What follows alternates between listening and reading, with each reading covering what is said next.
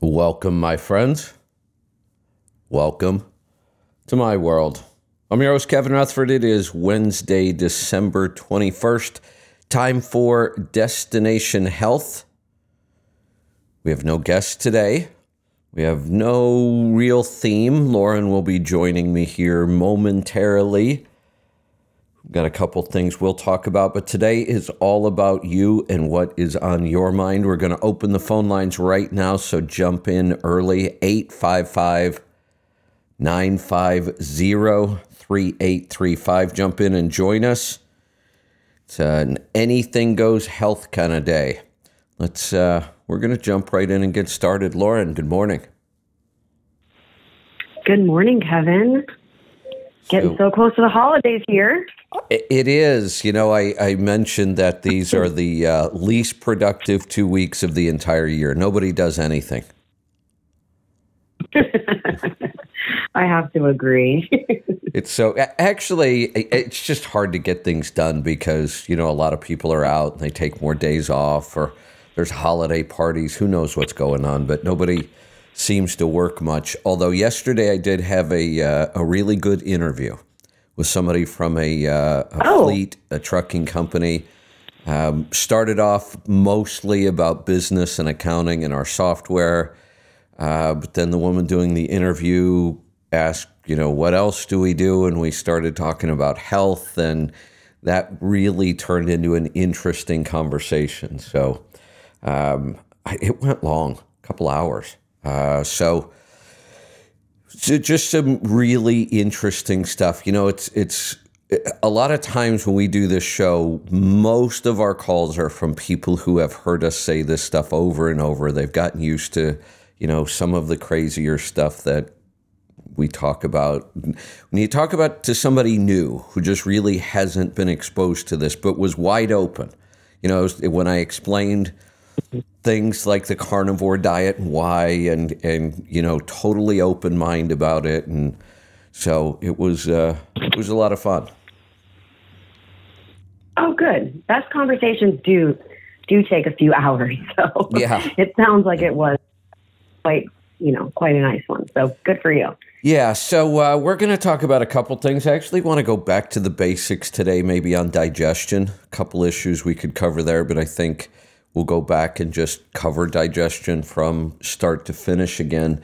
I did some interesting metabolic testing while I was at that health conference with Dr. Wolfson, and I got the reports back. Yeah. So, you know, a couple things when I'm at a conference like that, I went around and checked out all these new technologies and ideas and testing. And, you know, I'm always curious, so I want to try all this stuff on myself, but then looking for, you know, new ideas, new procedures, whatever that will help our clients as well. So there was some really, really high-end testing and medical device, because this was designed for physicians. So this wasn't the general public there. So, I mean, I looked at different, like beds with light therapy and sound therapy, and now beds and saunas with all these different therapies combined.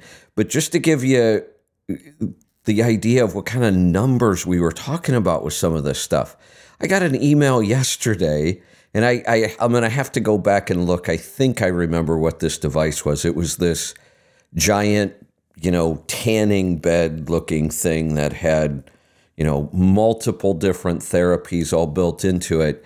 And I looked at it and I thought, yeah, that just doesn't make sense for us. I mean, even if we had a physical location, I doubt that I'd be interested in something like this. So I didn't dig too deep into it. But I got an email yesterday. Like, I didn't even ask the price. Didn't even bother. But I got an email yesterday, and they were reminding me that if I act now, I can get $80,000 off of the retail price or the wholesale price. Yeah. Oh, wow. Yeah.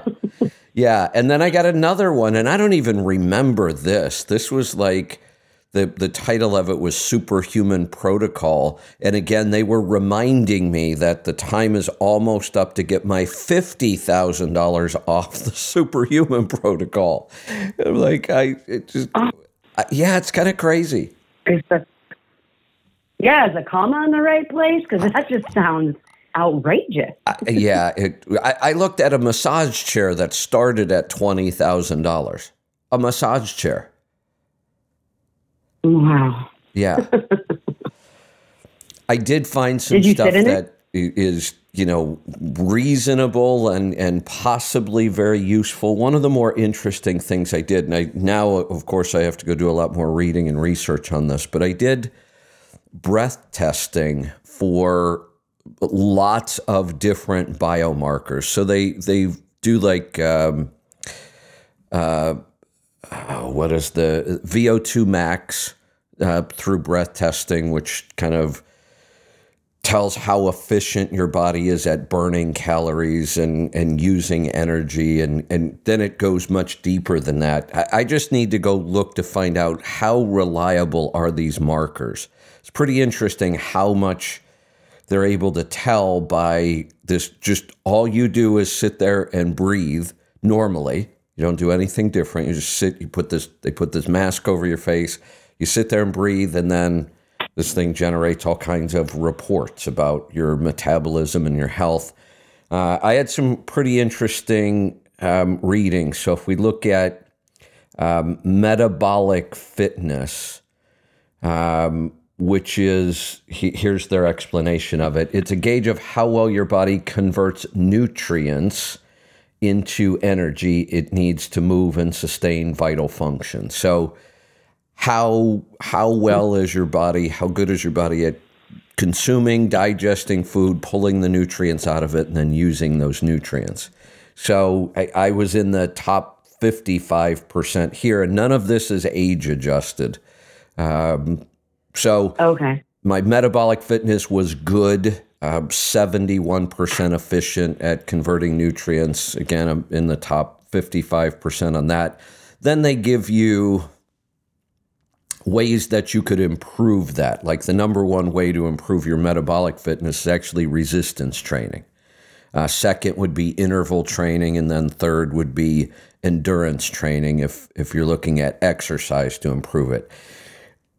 Almost everything I've read about their exercise and lifestyle recommendations, I agree with. They also give you nutrition recommendations. Those I don't necessarily agree with. Here's what they, recommend. The number one food they recommend to improve my metabolic fitness would be flax seeds. I kind of doubt it. I just don't think that adding flax seeds to my diet is going to make a really big difference in my metabolic fitness. Agreed.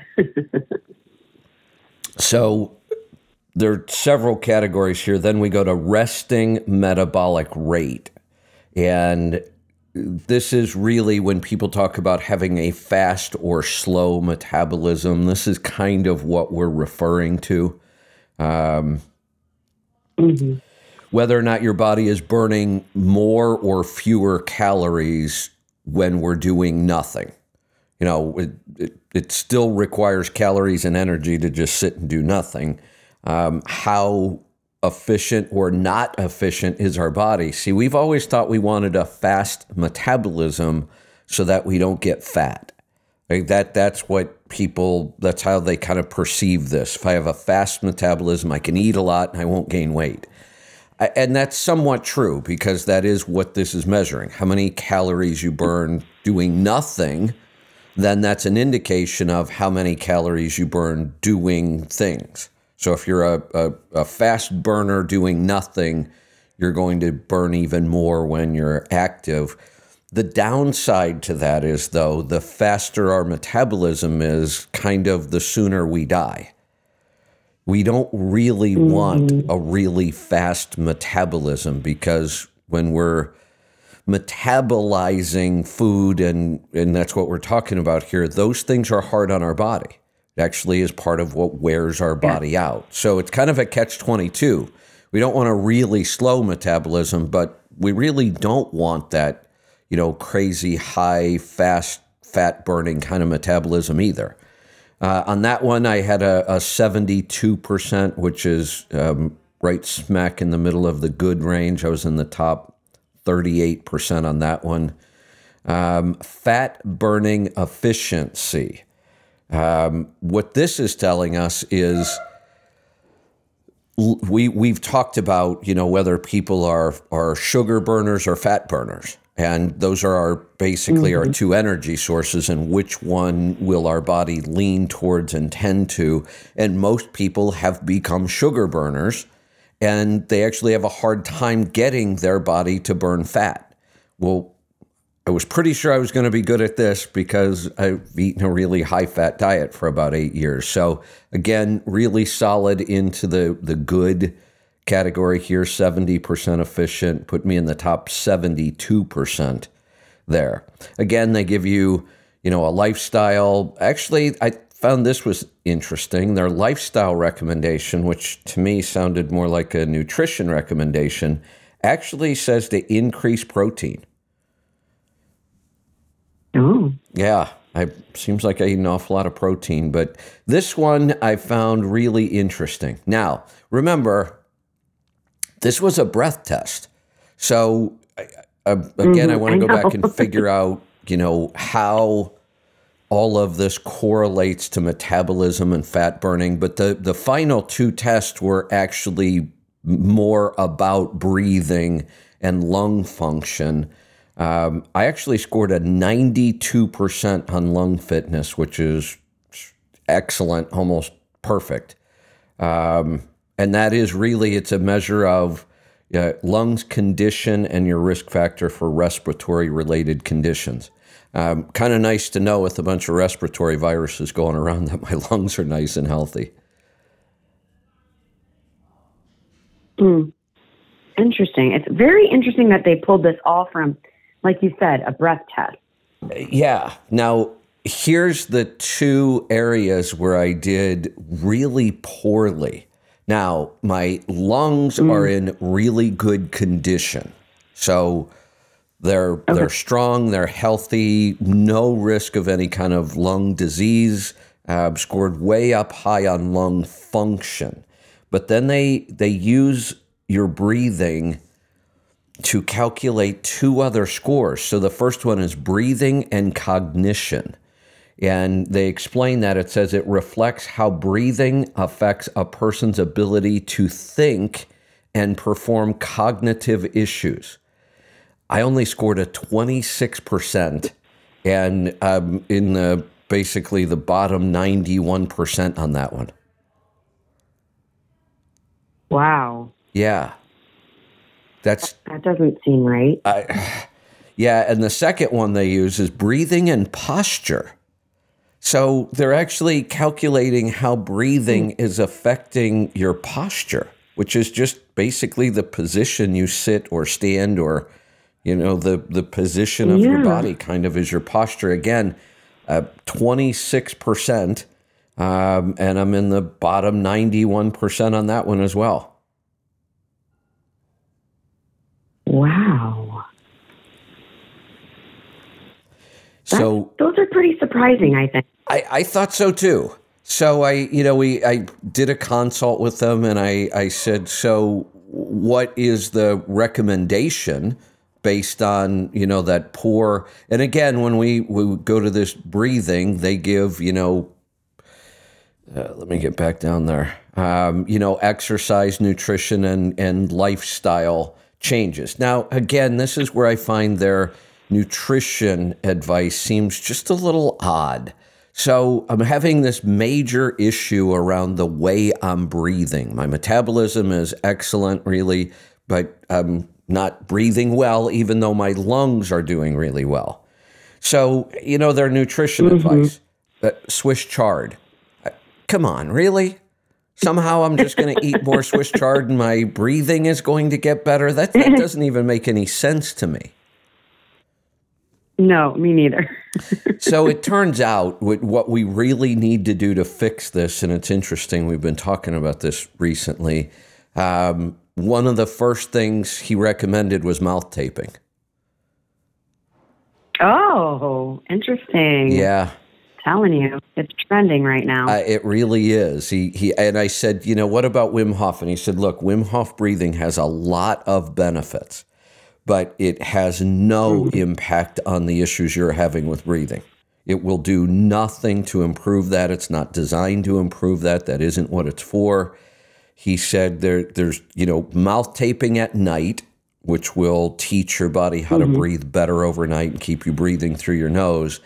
And then you should, throughout the day or, a couple times a week or whatever schedule you're going to do it, you should get your body into like a secondary training zone heart rate wise, which is not really high. You should do some sort of an activity where while you're doing that activity, you would still be able to hold a conversation with somebody. Like you wouldn't be breathing so hard that you would have a hard time talking. But your heart rate should be elevated over normal. And then what you do is you maintain that level of activity and you either mouth tape or you make sure you only breathe through your nose. And if you get to the point where you just can't, where breathing through your nose isn't enough, then you back off the activity. The point isn't to keep breathing harder and harder. It's to stay in that level where your heart is racing a little bit and you're breathing a little harder, but you can still manage to only breathe through your nose. Got it. That's really interesting. I have a question though. Do you know whether or not you're a mouth or nose breather? I guess I tend to be a mouth breather. I wouldn't have thought that, but now that I'm paying attention to it, I am. Yeah, I try to ask people, to really pay attention to, like, throughout the day at different times, are they breathing through their mouth or their nose, as well as where do you keep your tongue in your mouth, just out of comfort, when you're just sitting there comfortably. Yeah. Because I think that's a really telltale as well. If your tongue is dropping to the bottom of your mouth, you're most likely breathing from your mouth. Where my tongue is basically, I wouldn't say suctioned, but it lays completely flat against the roof of my mouth. Yeah. Which is supposed to also help with the development of your jawline, which we know is very important based on Weston A. Price's findings when he was traveling around. And the wider the jaw, it seemed to be the healthier, the people. Yeah. So I what I've read is that you really want your tongue to be up at the roof of your mouth at a resting position, which is interesting. Yeah. Yeah. So it turns out, there are still areas where, for myself, if I'm this poor at breathing properly for posture and thinking, if I can improve that, I should see some pretty significant health improvements, I would think. I would think so. We're practicing some mouth taping here in this house. Yeah. And you know what? I would also believe that this could have an impact on stress and sleep. Sleep for sure. Absolutely. All right. So so I'm looking at the idea of, would we be interested? The company offers several options. We could get one of the machines ourselves, and have people stop into a physical location somewhere. That's one option. And then, we would do this kind of testing and interpret it and then make the recommendations. They have, clinics around the country that have the equipment that we could contract with and send people in to do the testing. And then we would do the interpretation and recommendations. So it's a really easy, non-invasive test. It's not a blood draw. It only takes a couple minutes. If the information is as good as what they're claiming, and these markers are important, and if we improve them, things will get better. I'm somewhat interested in this. I want to make sure that there is good, hard data that this really makes a difference, though. Mm-hmm. Absolutely. Do you know the price of that machine? So their program is interesting. It's so you pay a flat subscription fee, like $500 a month, and you have to it's a 3-year commitment, 36 months at $500 a month. But that gets you a machine and also credits for so many tests every month. And then we would actually be able to set things up where if somebody stopped into our location, we used our machine, that would be okay, or we could use those credits somewhere else. Okay, interesting. Yeah, so it's almost like maybe we could even build this network of, locations around the country that we worked with, and we could say stop in here, and then we would see the results and go from there. So it's interesting. I spent a lot of time when we were down there looking at more testing methods. We get down to some of these problems that people have really cleaned up their diet. They've improved a lot of things, and then we still have some issues. What is it? How do we figure this out? Do we need to do more testing? I spent a lot of time talking with Dr. Wolfson about this, and his motto really is, look, after you've really worked on diet and some of these other things, if there are still underlying conditions, test, don't guess. So that's really his mantra. And mine has always been like, well, maybe we can just guess for a while and see what happens. And part of that is because with our tribe and our clients, testing isn't always easy. No, it's not. So...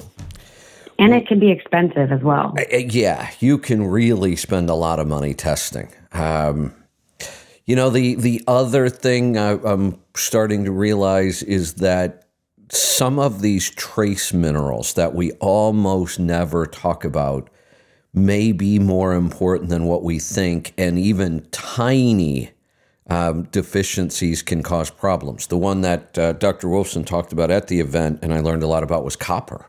We just don't think much about copper. It's almost like when you start talking about the metals, iron, copper, things like that we almost tend to go the opposite. Like we want to make sure you don't have too much of those things.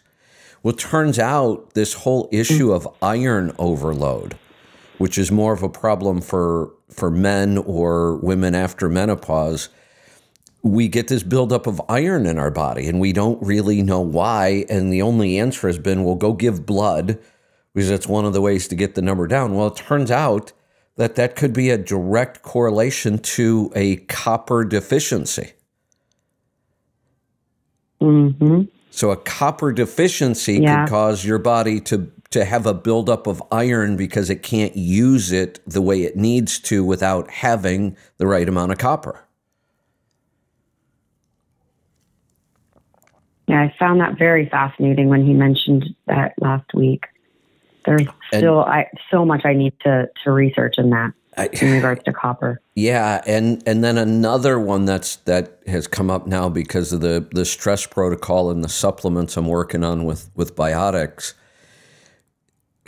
One of the nutrients we're going to be using, one of the supplements in this, and I would have never thought. This is another one of those nutrients that when I hear of, I think, oh, really? Lithium. I always think of lithium as this really powerful antipsychotic, anti-schizophrenia kind of drug. This is for the people that are like in straitjackets and institutions. That's typically where you hear about lithium. But that's a very, very different form of lithium. That's the pharmaceutical lithium. And so when I heard that, I thought, well, that's odd. Really, lithium is just a metal. It's just a mineral. It should be in our soil and it should be in our food. And like a lot of other minerals, we just don't have it in our soil as much as we used to. Even if you're eating organic, regenerative, there still can be a lack of minerals, and lithium is one of them. And we don't need a lot of it, but if you get just a little bit out of whack, it can have big impacts on things like anxiety and depression. And now one of the things I'm starting to realize that anxiety and depression are just another manifestation of stress. That's really all that is. Mhm. True. I actually know someone who sees a functional nutrition, functional doctor, and he did all these tests and put him on a low dose lithium supplement. He says he's never felt better in his life. That's So what. I know there's something to it. Yep, that's what we're starting to find now. The way Biotics actually creates their own lithium supplement, and what I mean by that is they actually grow plants in a lithium-rich soil and then harvest the plant itself, and the plant becomes the supplement. And that plant is just high in lithium because they made sure the soil it was grown in had high-quality lithium. Interesting. Very neat, actually. Yeah. Yeah, the other thing I found out about Biotics, and I'm really looking forward to going down to their factory this spring in Texas. We're going to hit the road and hit several events.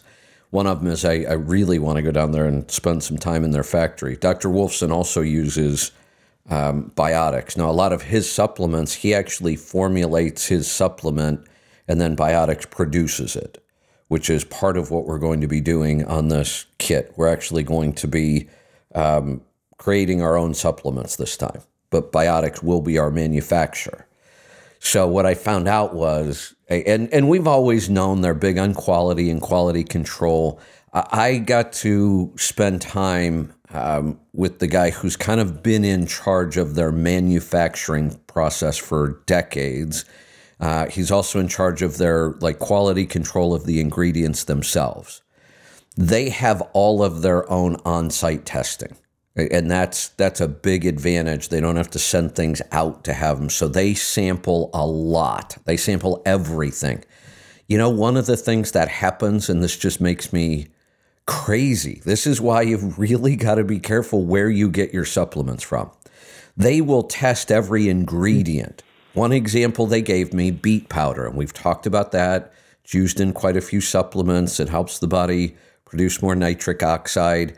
He says that it is not unusual that when they test a batch of beetroot powder, it's just not beetroot powder. What? It's not even a matter of, what is it, not the right quality or something's off about it. He said they'll test certain ingredients and it's just not the ingredient it's supposed to be. And a lot of times, he said, at that point, we don't even bother to test to see what it is. We know it's not the ingredient we need, so we just move on and we test until we know that every ingredient we use is what it's supposed to be. Then they go on for other testing like mold and heavy metals and all kinds of crazy stuff. But he said, we actually have to verify that we're getting the right ingredients. Wow. Yep. So what about supplement companies that don't do all that testing? You don't know what you're getting. Yeah. Isn't that crazy?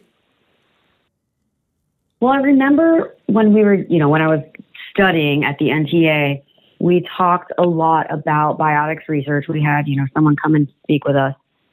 And they were explaining that one of the reasons they don't use rice in their supplements is because of the high levels of arsenic. Even if it's organic rice, correct, it's very difficult to find, really clean rice that's void of arsenic. So I remember them telling us that's why they were using, different, types of, I forgot what it was for. Was it pea protein they were using in place? I don't recall.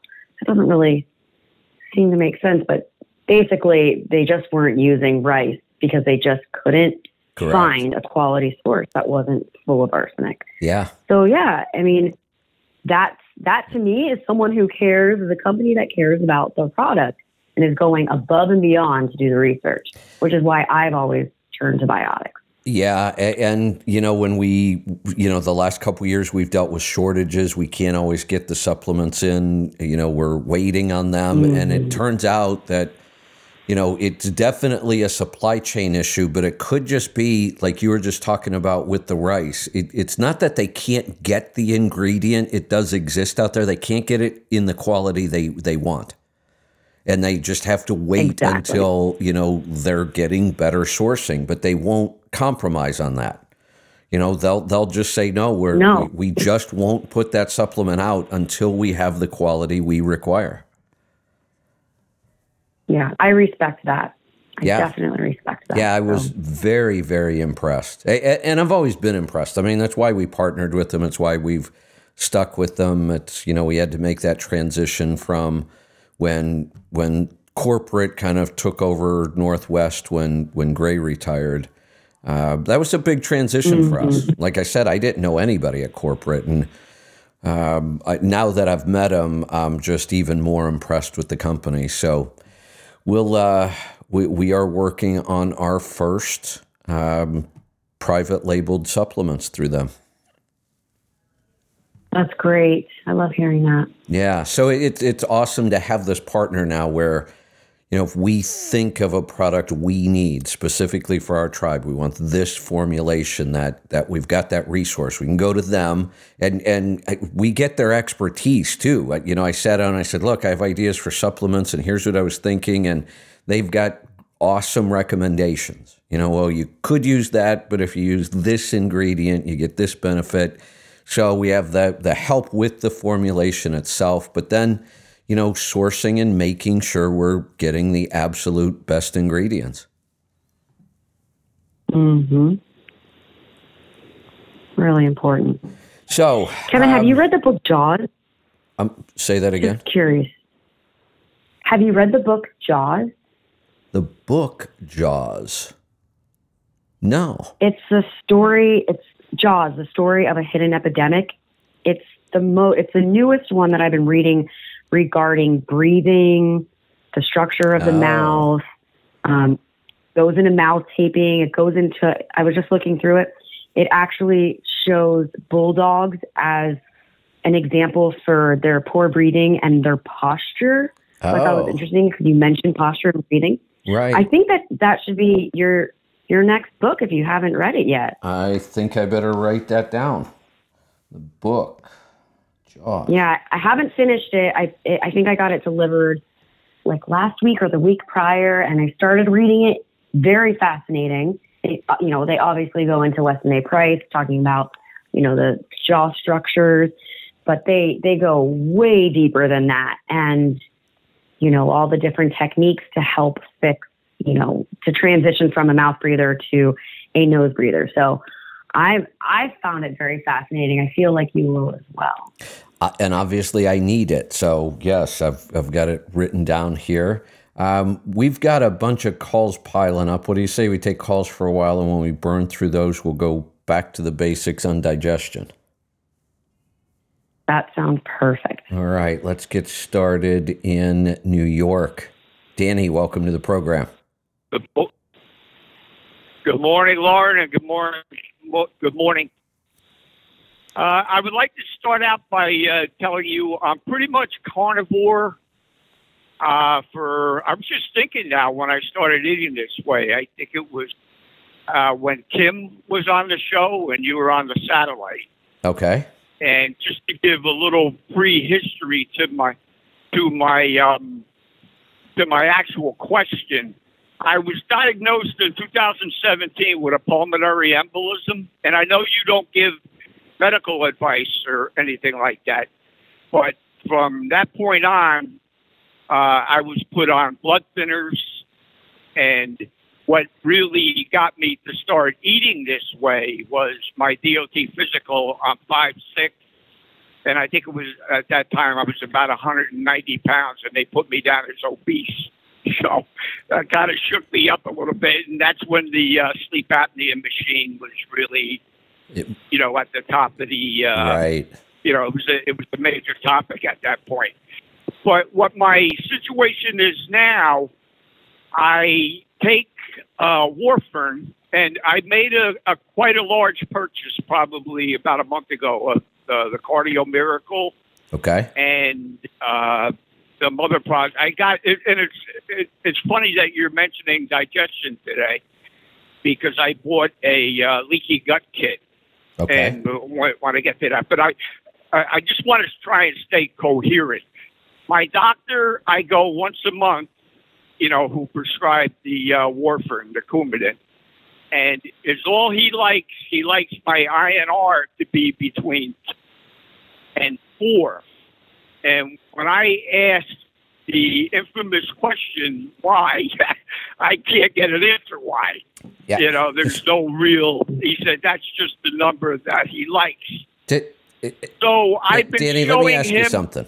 Let me ask some you of something. your, Go ahead. You asked the most important question. Congratulations. And your doctor I'm good really at that, actually. couldn't answer you. Does that inspire confidence? That's awful. It absolutely does. That's insane. That's the best answer the doctor could come up with because that's the numbers you're supposed to be. Well, he didn't say supposed to, but that's the number he's comfortable with.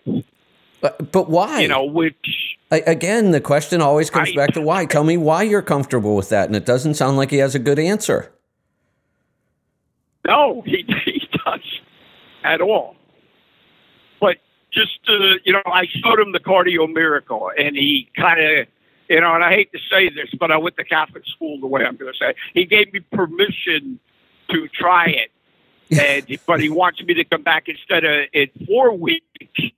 He wants me to come back in 2 weeks to do the INR. And that was 2 weeks ago, and I said with the holiday, because I deliver to supermarkets, and so this is a pretty busy time. So let's think about something else interesting here. He put you on a very powerful, toxic pharmaceutical like warfarin, and Correct. It's okay to come back once a month to check your numbers. But if we put you on this supplement that's natural and nutrients, boy, we better check every 2 weeks. Really? Right. And because there's no controlled studies done, though. See, but there is. This is the thing to where but there is. If that's what he needs, controlled studies, they do exist. I don't really think I need them. Let's look at the real results of the controlled studies on warfarin. It has some serious issues. It's rat poison. Yeah. That's what I found out. It's a form of rat poison. But my goal is to get off it. He had me originally on an iron pill. I'm taking 50 milligrams of warfarin per week in 7 days, 50 milligrams. He had me on a baby aspirin. And when you came out with the FDA study, which I'm not going to go political, but when you came out with the study a couple of weeks ago about the baby aspirin, I said, well, I'm done with that. So I'm not taking that anymore. But I want off of this, which warfarin. And just to backtrack, maybe October, my wife works in a hospital in an inner city, and she had come home with COVID, and my wife and my son could coerce me to take a home test. And I was feeling, I wasn't feeling all that great. And when I could go crazy, Kev. I called you once before, and I filibustered the whole show, yeah. And you had to hang up. That's when Larry Wingett was on. This is going back years ago on a Saturday. Right. But I just want to try to get this one point.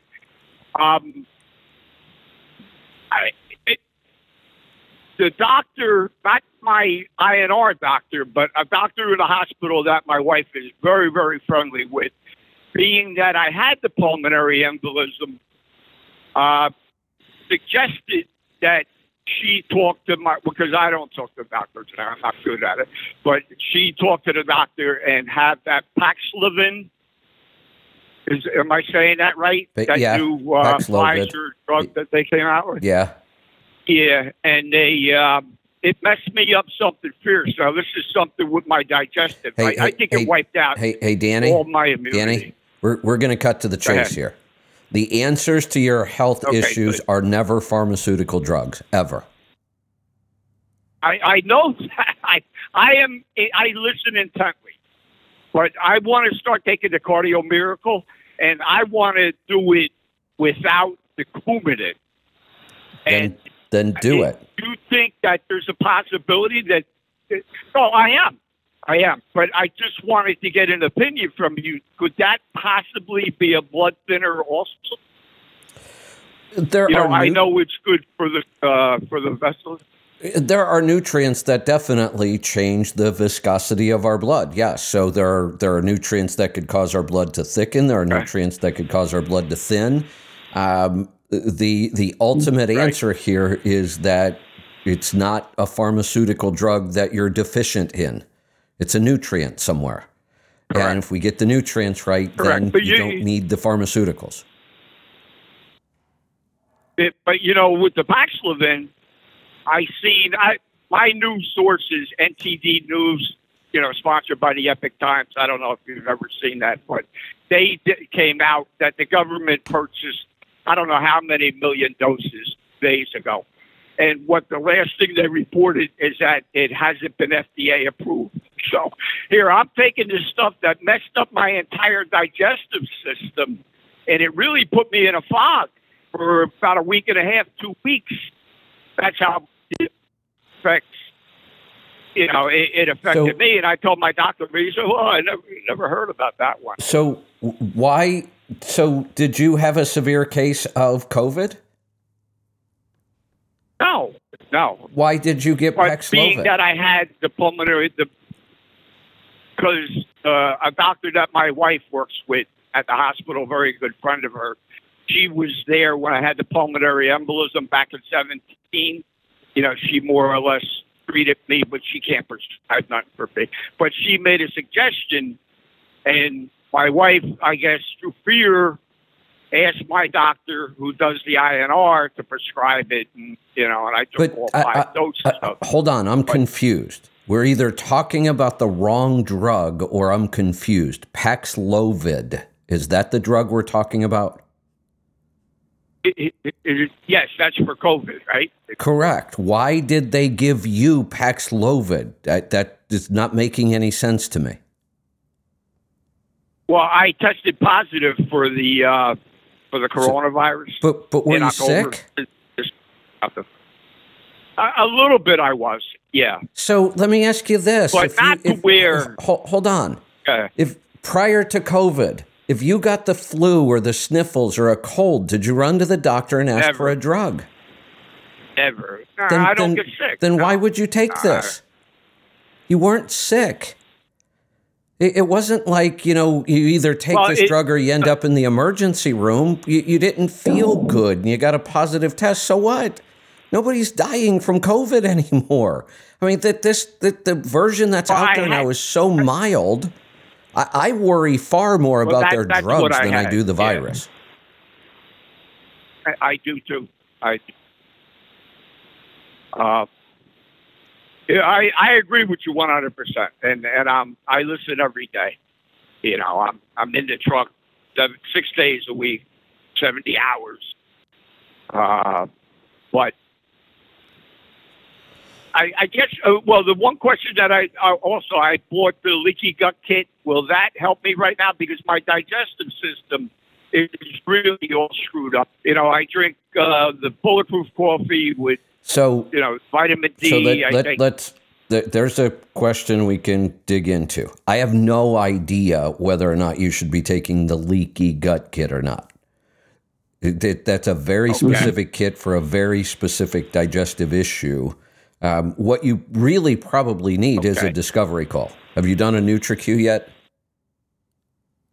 No, not yet. You need to do a NutriQ and a discovery call and let us give you a 30-day plan. We don't even charge for it. Okay. What's the I know Lauren needs specific information that would make things go smoother.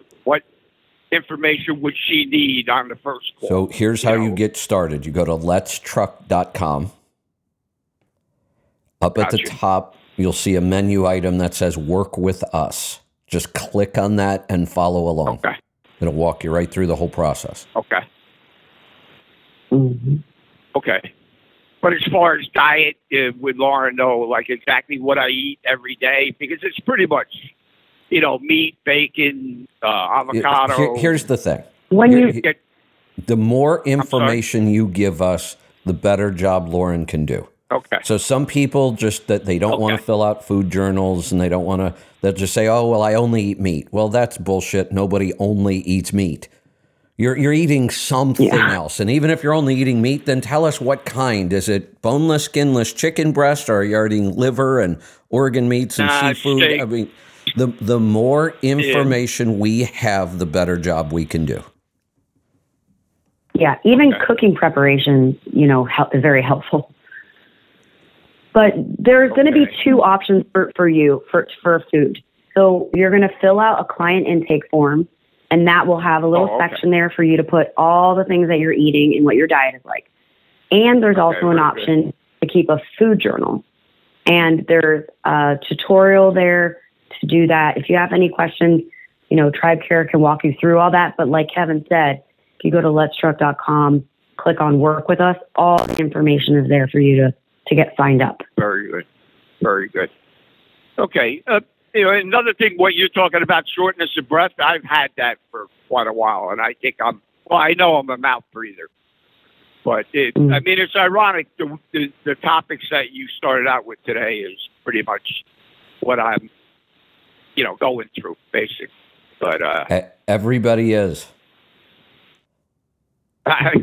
It's pretty darn common. It's what we deal with every day. Let's get to the NutriQ, do the discovery call. We'll get you started on a plan. You're kind of all over the board with this, but you've got to make up your mind. Do you want to stick with the doctors and the pharmaceuticals, or do you want to go to the natural route?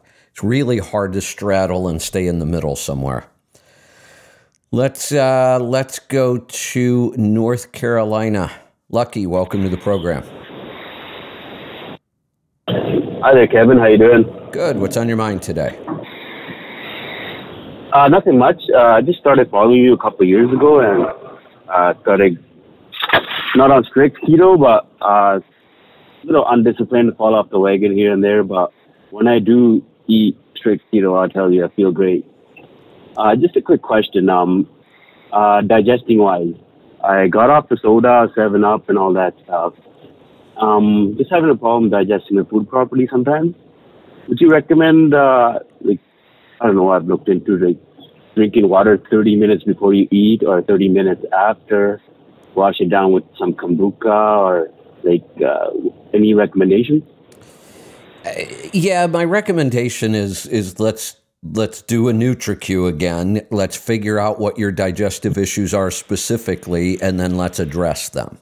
That we talk about the idea of good, strong stomach acid, and I tend not to drink with my meals. I drink all throughout the day, and I tend to not drink during meals. The idea being, the more water you put in around a meal, the more you're going to dilute your stomach acid. Now, the idea is if you're really healthy and you have all the right nutrients and your body's producing good stomach acid, the water shouldn't matter. My thought is we've all had compromised digestion, so I want to try to do everything I can to make it better. And it's not that hard not to drink when I eat. Just drink the rest of the day.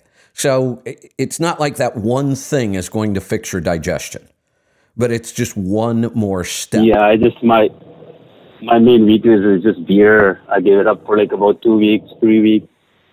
And then I'm back on for about 4 days here and there. And then, that's the one thing I'm really working on. I'm pretty sure that has affected it as well, right? Yeah, absolutely. Digestion, and we're actually going to talk about digestion today. It's one of our topics, and we're going to go back to the basics, and we're going to start, how does digestion work? Where does it start? What are the steps? What's happening in your body? And what can go wrong? And what you're going to find is there's a whole list of things that can go wrong. And we need to identify what they are so we can go fix them.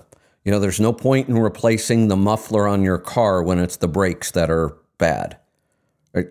So we don't want to just take but I tell you what, man, to digestion. This is an area where we don't even need to do any real testing. You're going to fill out the NutriQ, and Lauren, how hard is it for you to look at a NutriQ and figure out what somebody's major digestive problem is? It's literally a glance is all it takes. It's pretty simple, right? I mean, every once in a while you have to dig down into the individual questions to look for a couple details. But for the most part, you kind of look at the graph and you go, yeah, I know what's wrong with their digestion. Mm-hmm.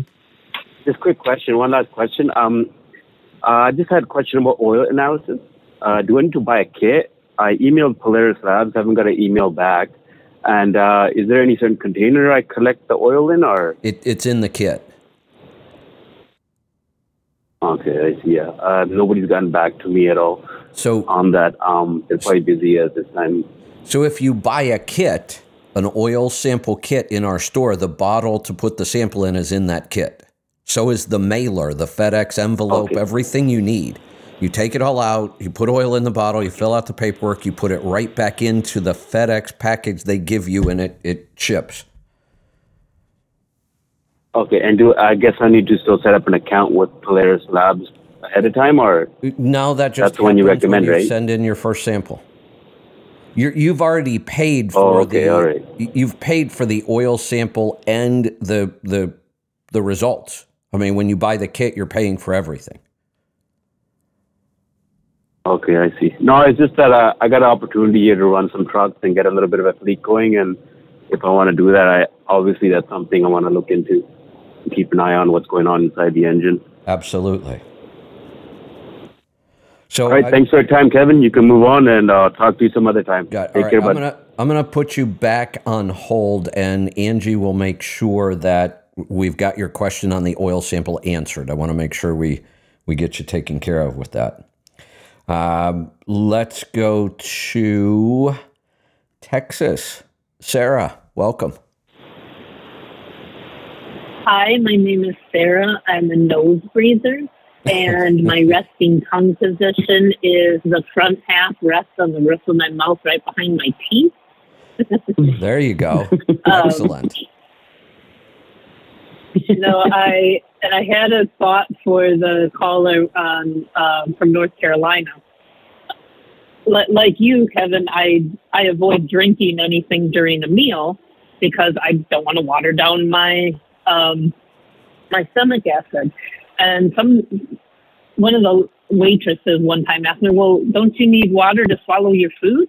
And I said, "No, you need to chew your food enough until the salivary amylases and the saliva makes it liquid enough to swallow all on its own.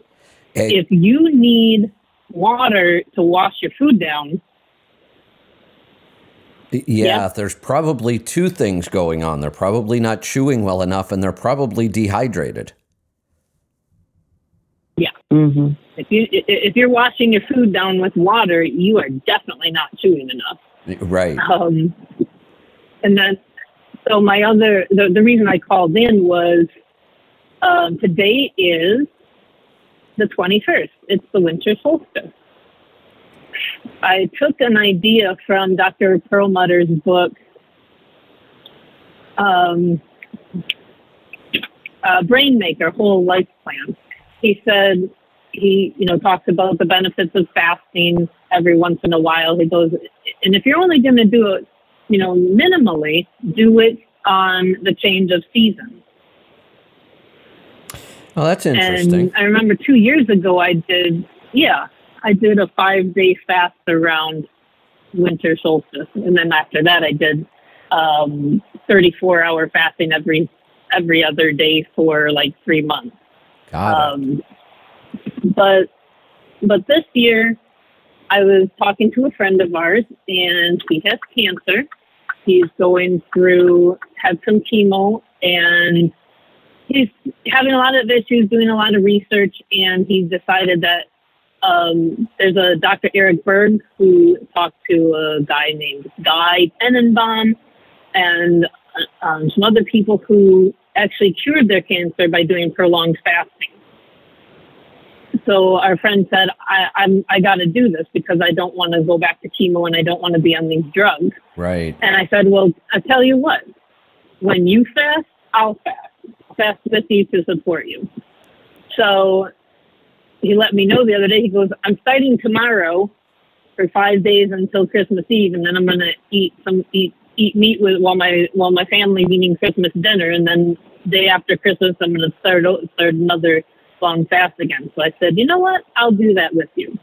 So I posted about that in Healthy Tribe, and I also shared a link to a book that Guy Tenenbaum wrote about his journey with cancer and the prolonged fasting and how it helped heal him from cancer. He doesn't show he has cancer anymore. Yeah. I posted that in the tribe, and a couple other tribe members actually have already said, hey, I'm going to do that too. I'm going to fast for solstice, and I'll do 36 hours. I'll do 48 hours. I'm in 66 hours into that. And so I thought that was really cool. I just love how the tribe just, jumps in and does stuff. But just wanted to share if anybody knows anyone who has cancer and they're going through some stuff, maybe check out the links in that post. And there's also a YouTube video with Dr. Berg further down in the comments that you can look at. And if you're interested, share them with your family members. That's interesting, Sarah, because I have a family member who was diagnosed with cancer several years ago, and Prolon was recommended to him. And I love Prolon. I do it several times a year myself. I actually just did one I guess it was like a month and a half ago. So I do enjoy it. Are you saying Prolon? What's that? Yes. Oh, I thought that's what you said, Prolon. Oh no, prolonged fasting. Like we're doing 5 days this week, and then I think 21 days, and I'm probably going to match up with Lent and do a 40-day fast too. Oh wow, awesome! I thought you were talking about Prolon is a fasting mimicking cleanse diet, basically. Oh, and it's 5. Yes, I did hear about that. I have heard about that in a book. I can remember that. Got it. No, I'm just talking about fasting for a long time. Well, good luck and keep us posted on it for sure. Yeah, I'm doing water with 2 scoops of cardio a day, one at different times of the day. It's not really morning and night when you drive around the clock. Yeah. Especially Vic and I do the 7 and 3 split, so there is no morning and night. 3 hours on, 3 hours in the sleeper, 7 hours on, 7 hours in the sleeper, and it just goes around the clock. But I'm doing 2 scoops of cardio a day and in hot water, and also just different teas. But excellent. I don't know what it is about me, but when I have a purpose to fast, I can just start. I don't need to plan or prepare or anything like that. Right. The hardest thing is cooking for Vic while I'm fasting. I'll bet. Yeah. It would be hard because if I'm fasting, I just don't want to be around food at all. Yeah. That's where the pressure can stews come in handy. I just go grab a jar of stew that I pressure can and heat him up a bowl and hand it to him, and I'm done. There you go. But I want to say Merry Christmas to everybody and Happy New Year's. I don't know are you guys going to be on next week? Yeah. Well, I think we've got 3 days next week. Probably Tuesday, Wednesday, Thursday. I think. Okay. I'll call back next Wednesday because I got a great New Year's thing to share with everybody. Excellent. So I'll talk to you guys next week. We'll look forward to it. Thanks for the call. Great. Let's, I know what I wanted to talk about. I just had this thought. The conference I went to, I said it's kind of a last minute thing. I realized it'd be a great chance to go down and spend some time with Dr. Wolfson. I wasn't even really interested in the topic, which was anti-aging, but I'm really glad I went. A lot of good things happened. Another one just happened yesterday. So, I've been talking about sauna space, the light bulbs that I use, that light therapy, and the idea of, could we turn the truck sleeper into an infrared sauna with their components, and could we set up a light that actually works while you're driving? And I've talked to the company several times. There was always some interest in it, and then the final answer with whoever I was dealing with was, this is a decision only our CEO can make. We'll have to get you in touch with him. Okay. And that just hasn't worked out for some reason. And I'm busy, so I don't always get back to things. I got several projects going on. While I was at the conference, Sauna Space was there. So I went over and talked to the guy, and now it's in person, you're face to face. I got talking about these ideas, and he got really excited. And he said, let me take this back to the company. And I said, I've talked to a couple people there already. This seems to, it has to get to the CEO. And he said, well, that's fine, because I have a direct line to the CEO. So he said, that's who I'm going to talk to. And I got an email this week. The CEO is very excited about talking about creating products that'll work in the truck. Cool. Very cool. Yeah. So we're going to try to set up a call, probably wait till the first week after the holidays, although they were already trying to look for some times next week that might work. So that, it's always different. As much as we'd like to think we can use Zoom calls and, conference calls, and there's always a change in things when you can do it face to face. It's always different. Yes. I couldn't agree with you more. All right. Let's keep rolling through the calls here. They keep coming in. Go to Missouri. Dale, welcome to the program. Hey, morning, Kevin, Laura. On a side note, before we get into this, when your callers call in, I can actually hear feedback, like a reverberation of their voice, like the last three words they said, in my headset. I don't know if the next person that comes on the line, if they're actually paying attention, not having the phone muted or what. You might ask them that. It's not on their end. From you or from Laura.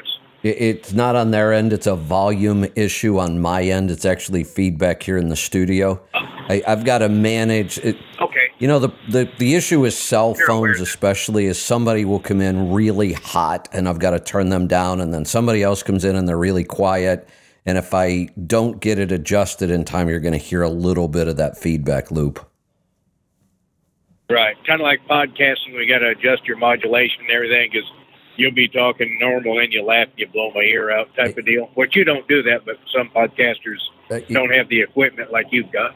Our challenge right now is, especially when we have multiple guests on, the power hour is the most challenging, because under our current system, everybody has to come in on the same channel on my mixer. So the guests, the callers, they all come in on the same channel. So when I've got Bruce in one place, Pete in another place, Leroy might be, on a different phone, or they're all on the same slider that controls volume. And then when the caller comes in, they are too. So that's part of when we build our own platform, we're going to separate all those out so we can control that volume much better. Right. But been taking the Cardio Miracle for a while, and I started noticing that I have more energy, especially at night. And so what'll happen is I'll get really, I don't go to bed unless I'm sleepy, because I don't want to lay in bed twiddling my thumbs. So I'll go to bed when I get sleepy, and I got a smart bed. We've talked about that before, but my sleep score, my smart bed is went exponentially down.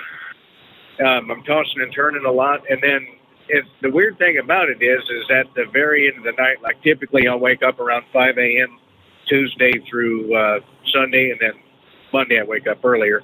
But about 3 o'clock, I just get super comfortable and I just sleep like a rock for 2 hours.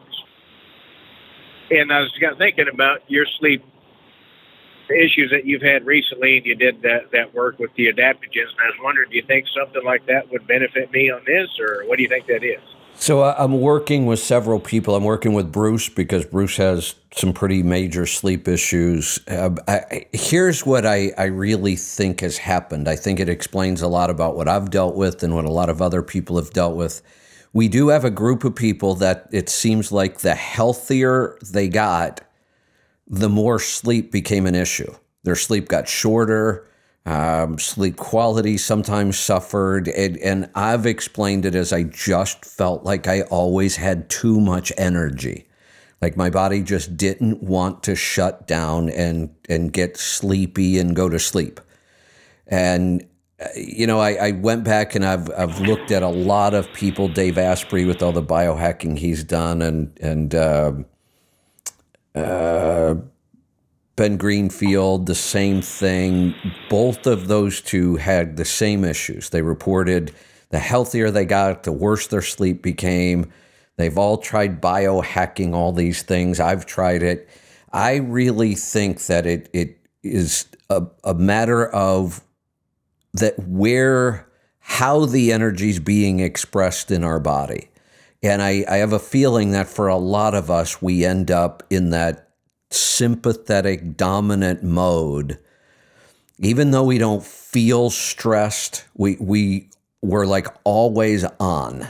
And that was my issue. I felt like, well, I'm so healthy, I have so much energy, and I just can't find the off switch. How do I turn it off and get, 8 hours of sleep like they tell us we're supposed to?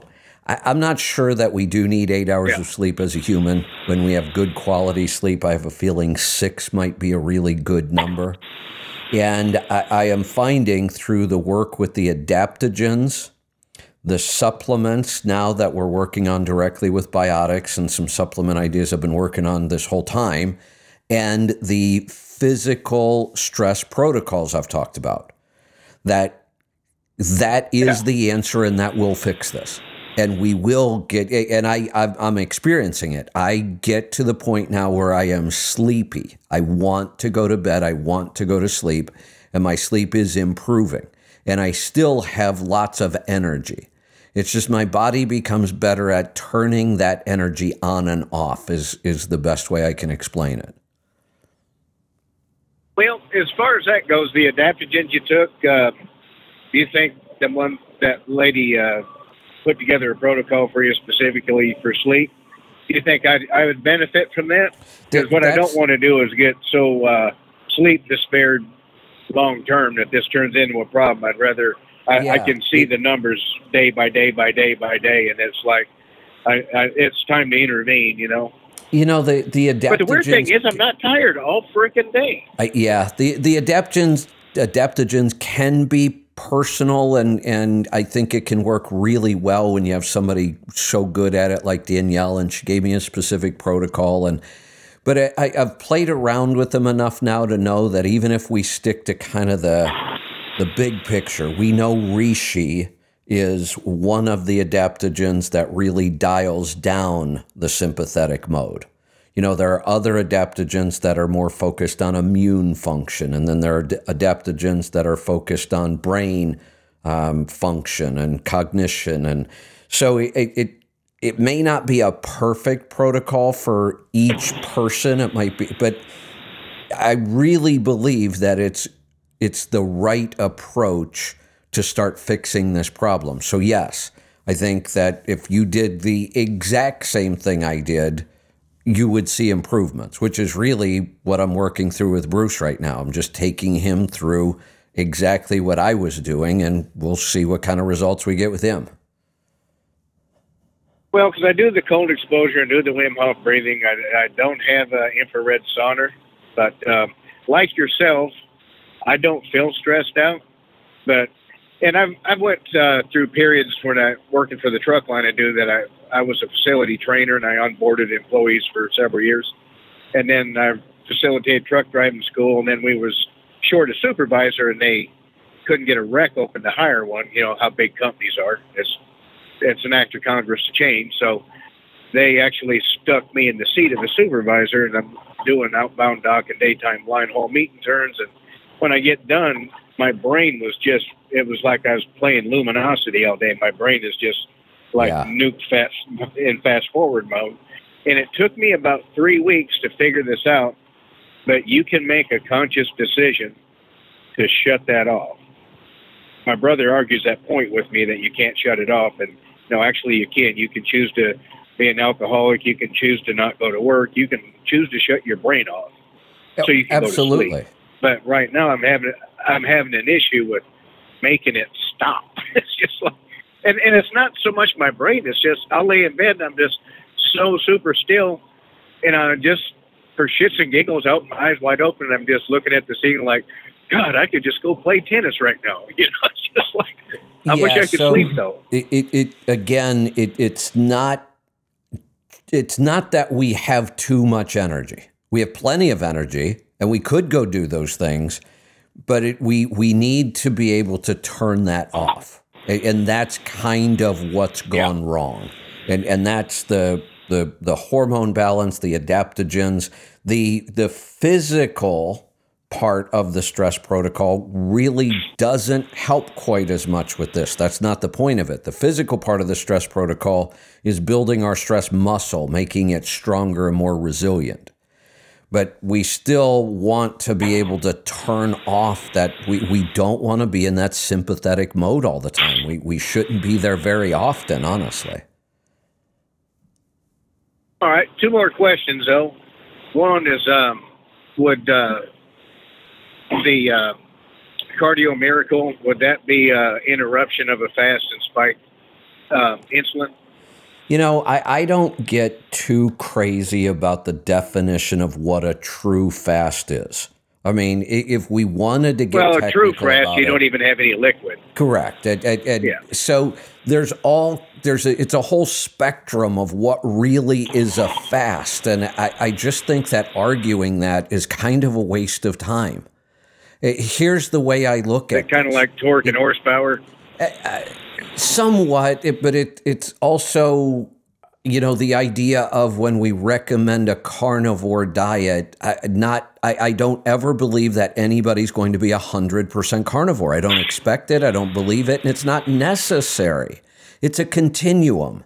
And I try to explain it as the more animal food you eat and the fewer plant food you eat, the better your result will be. But that's not to say if you decide to eat a giant bowl of salad one day that you've wiped out all of your results. That's not how this works. And it's the same thing here. Right. If you want to go do a true fast, an absolute true fast, then do it, I guess. But I also believe that if I'm doing a fast and I decide to add some Cardio Miracle, it doesn't negate all the benefits of fasting. It's just somewhere else on the continuum. Okay, I was just wondering because that obesity code book I just got done with, it was talking about benefits that come on board with fasting after specific amounts of hours, like your growth hormone kicks in. I get that. Would that be enough of an interruption to stop that? No, I don't believe that for a second, and we don't have enough testing, and we're never going to have enough testing to prove those kind of nuances. You know, one of the ways I approach this is we as human beings tend to get tied up in the nuances and the little deal, you know, breakers and we let those get into our head. It's kind of like people who call me and want to know which one's going to be better, an S&P 500 fund or an EFA fund. Well, that's not really the most important question here. The most important question is, are you even saving for retirement? We have people who haven't really fixed their diet yet, and they want to know the difference between this supplement and that supplement. They're probably so close it's never going to matter. We should pay more attention to the big picture stuff and not get so tied up in some of these nuances.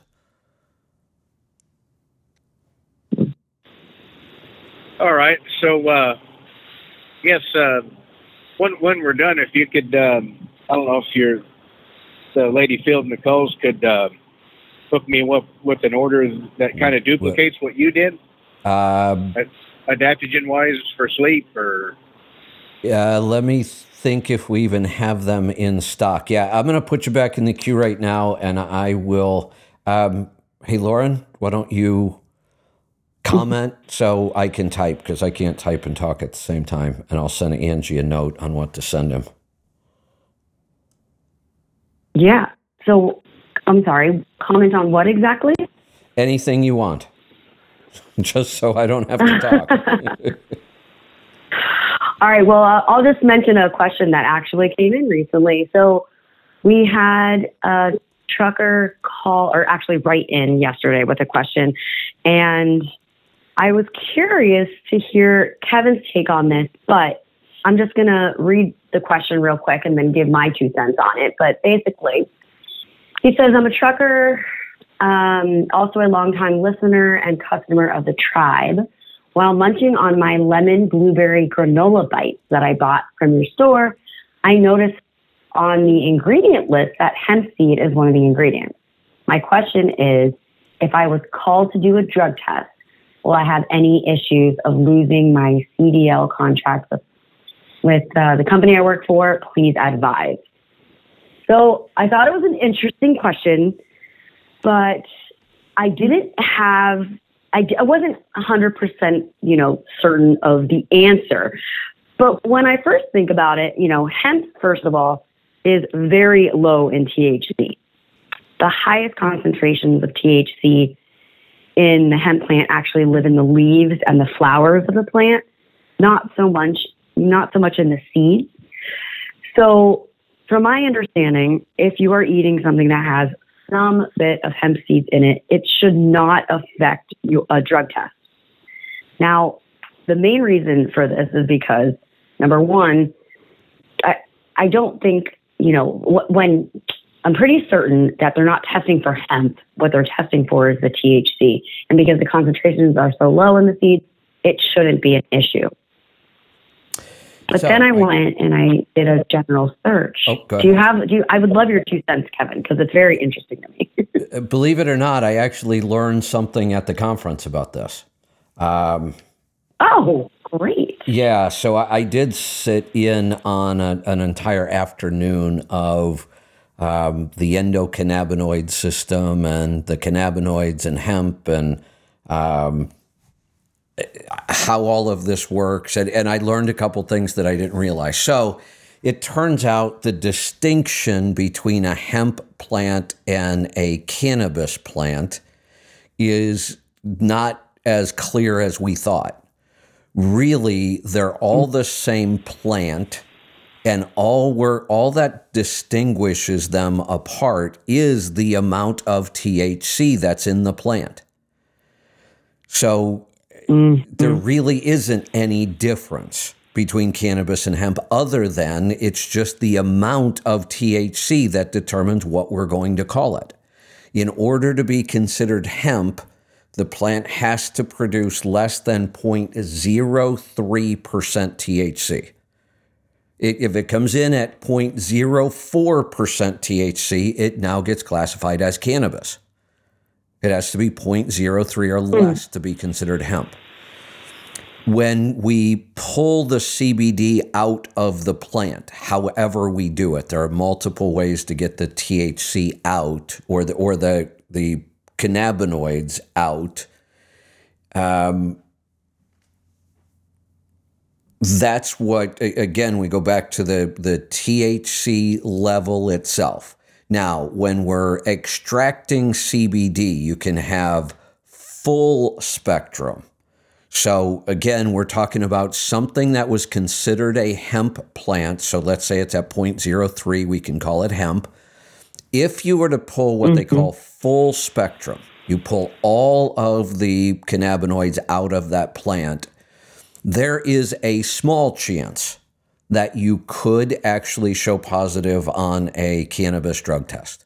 It's very small because there's just not enough in there. It's there, it's present, but it's not like if they detect a tiny bit, you fail the test. There are levels you have to get to. But they said if you are really concerned about it, you probably shouldn't use a broad spectrum. There is a chance. Now, they also said that people have been caught up in this. There's a secondary test that you can take that would prove that you really didn't consume any THC. But, do you want to go through that? And so if you're concerned about it, you should avoid broad spectrum CBD products. Then, full spectrum. Then the next level down is broad spectrum. There is a chance, but it gets even smaller, that you could trigger a positive, but these chances are really remote. Then there are what they call CBD isolates.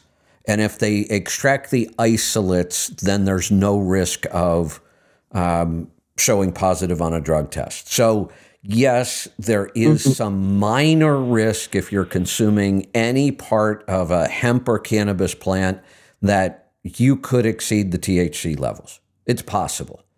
So it's pretty rare. And then the other issue is the isolates, in my opinion, don't work as good and probably never will, because when we try to isolate certain nutrients, we find out it doesn't work as good as if you take all of the nutrients that come from a plant or an animal or whatever it is. Every time we try to isolate something, it's my opinion that it just doesn't work as well. Yeah, got it. I totally agree. It's the same thing with supplements. You don't want to just take a supplement on an empty stomach. It's a very isolated form, if it's even a proper form. And so you want to be taking them with foods, especially when you're talking fat-soluble vitamins and stuff like that. So that makes complete sense.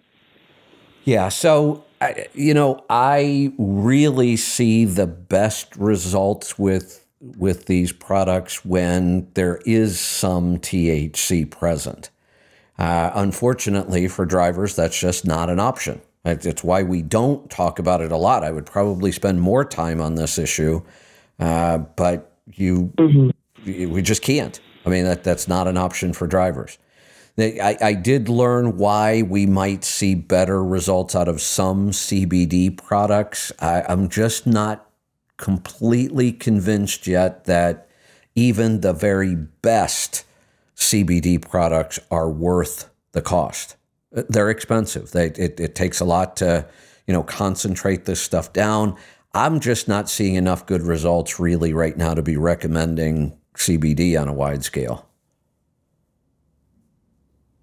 Yeah. But the question, just so to circle back to the question that was asked, the no grain granola that we carry in the store is probably not going to cause someone to fail a drug test. There's right. The hemp seed that is in there is in a very small amount. You would have to eat, 10 cases of that granola and then immediately take a test, and you probably still wouldn't trip anything. There we go. All right. Great. Let's get back to the phones. Let's go to Texas. Stephen, welcome to the program. Hey, Kevin. I'll be the first to admit that I haven't paid attention to this issue because I didn't think it would happen to me, but I got put on a statin yesterday. And hey, Stephen? I know you've talked about... Stephen? Yes, sir. Hey, does that mean somebody put a gun to your head and said, hey, swallow this? No, I haven't taken it yet. Okay, well, you said I got put on a statin. It sounded like it was non-negotiable to me. Well, no, he prescribed a statin. Got it. But I don't know all my numbers. I just know that he put me on it because my LDL was 129. So he what? said it needed to be around 75, and I know you've talked about that they're not good for you. I'd love for him to show me the study where he thinks LDL should be around 75. There is none. Right. That's just what he said. Like I said, I haven't paid attention much to it because I didn't think it affected me. Because I've never had any issues with it before. Never even been told I was close. Go do a yearly physical every year. Never said anything about it. And then all of a sudden this year I'm elevated. Yeah, that's because they change all the recommendations and they put out bullshit like your LDL has to be at 75 or you should have a statin, and that's how they sell more statins. Right. There's zero proof to that. Just don't take it. The overwhelming scientific evidence says, first off, we have to know what type of LDL you have. We can't just put some random number on it. There are LDLs that are very beneficial to our health. We would want more of those, not less. Okay. So tell me about your diet. I was keto, lost right at 100 pounds when I was over the road, came back running local, got off of it with kids and the wife, and now I've just started back on it a couple weeks ago. Very strict. Lost right at, let me think. I think it's right at 28 pounds in 2 weeks. Excellent. Trying to get back on it and my wife does it, but the kids kind of don't, but whenever they're home and whatever we cook, that's what they eat. Yeah, and the one thing we all have to realize is I get it, spouses and kids and family members, all those things can complicate the issue, but ultimately we as individuals are the only ones that get to decide what goes in our mouth. Correct. And we just have to remember that and say, look, I've just made the decision. This is how I'm going to eat. If you're going to eat differently, we'll figure something out, but it's not going to change the way I eat. And, right. That's kind of the point I've come to.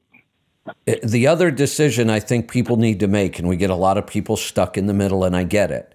I have made the decision that in my life, the only reason I am going to any kind of traditional doctor, clinic, hospital, any kind of healthcare whatsoever is for trauma only.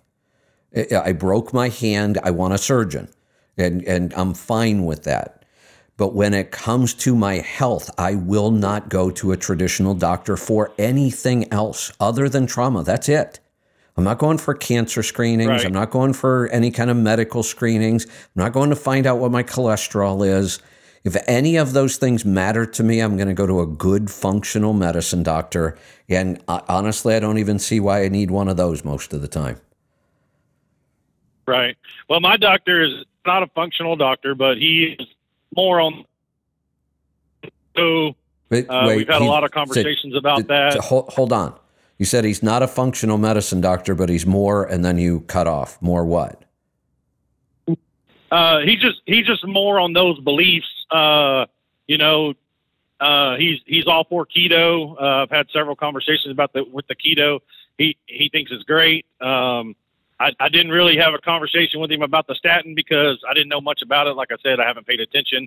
I just, I had a few questions about it. Talked to him yesterday. I know it may not be fair to judge somebody on one thing, but I'm going to. He still recommended a statin for a completely wrong reason. He still is trained in pharmaceuticals are the answer, and they're not. Right. Okay.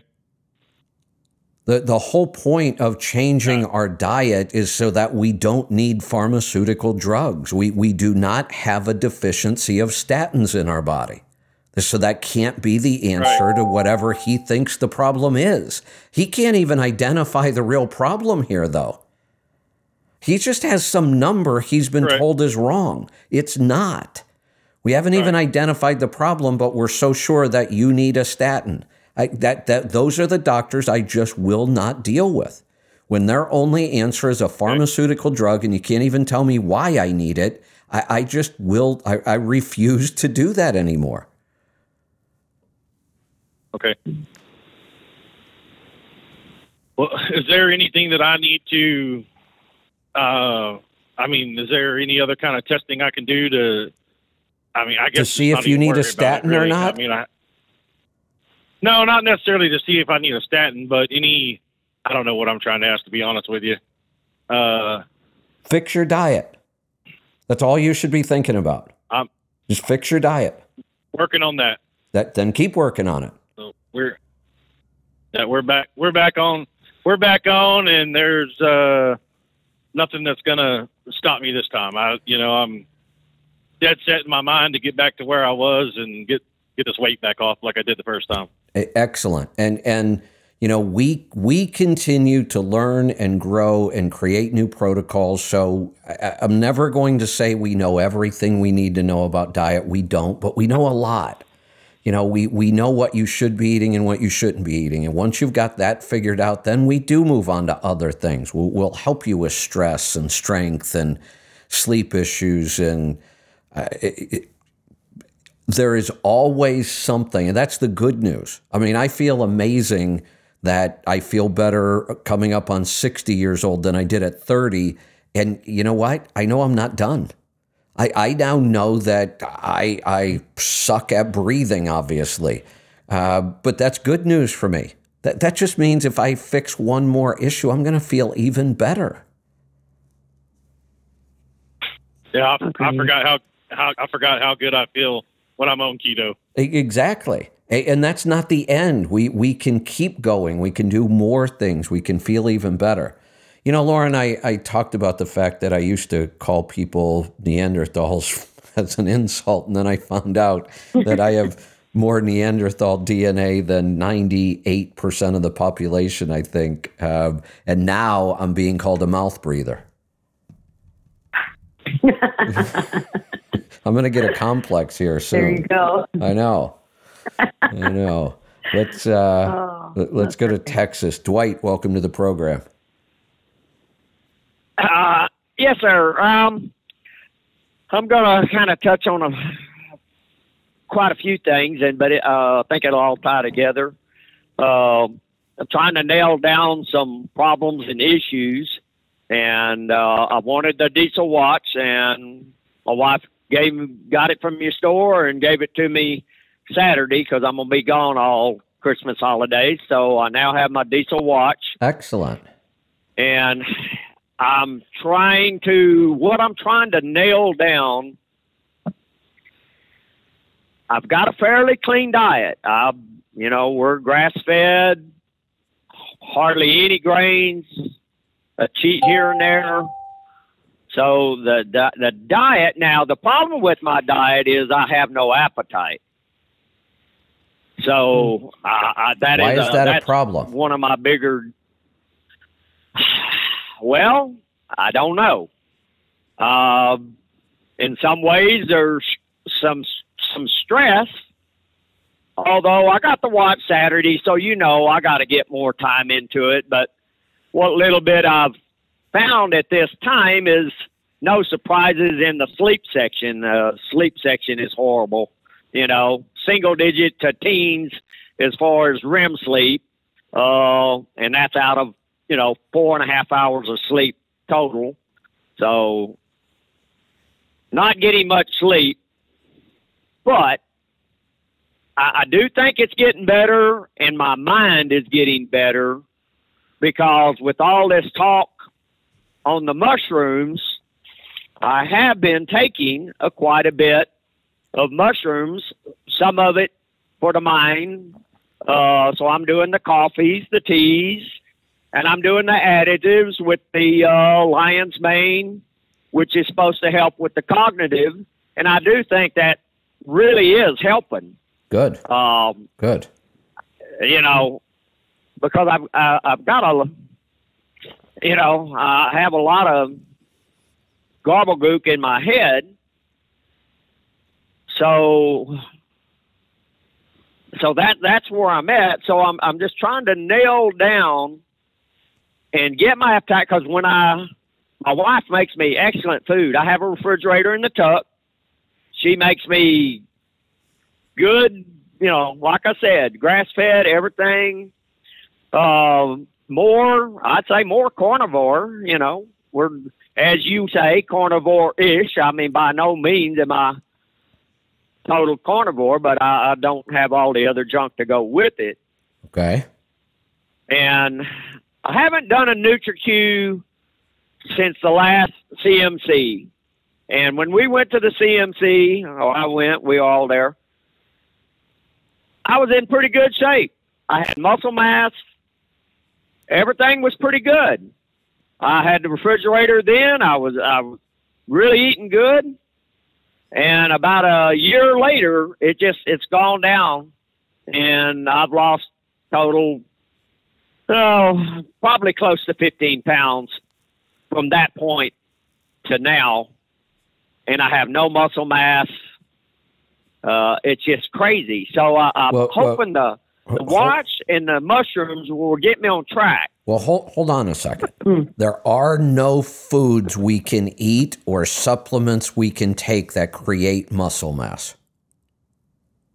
Well, I know. And I have the X3 bar because I got that for last Christmas. Well, you have to use it, though. I know, but I have to use it selectively because I do have a hernia. So I've got to, that is a challenge. So, well, all I'm telling you is you made it sound like you lost all this muscle mass and you didn't know why, and you kept focusing on food. Food and muscle mass have almost nothing to do with each other. Muscle mass comes from resistance training. Okay. Well, I'll work on that more. Okay. How is your digestion? Because sometimes when we don't have an appetite and our muscle mass is, not where we want it to be, sometimes we're not digesting our proteins properly for assimilation. Yes. Well, it's horrible. It is. It does. It is.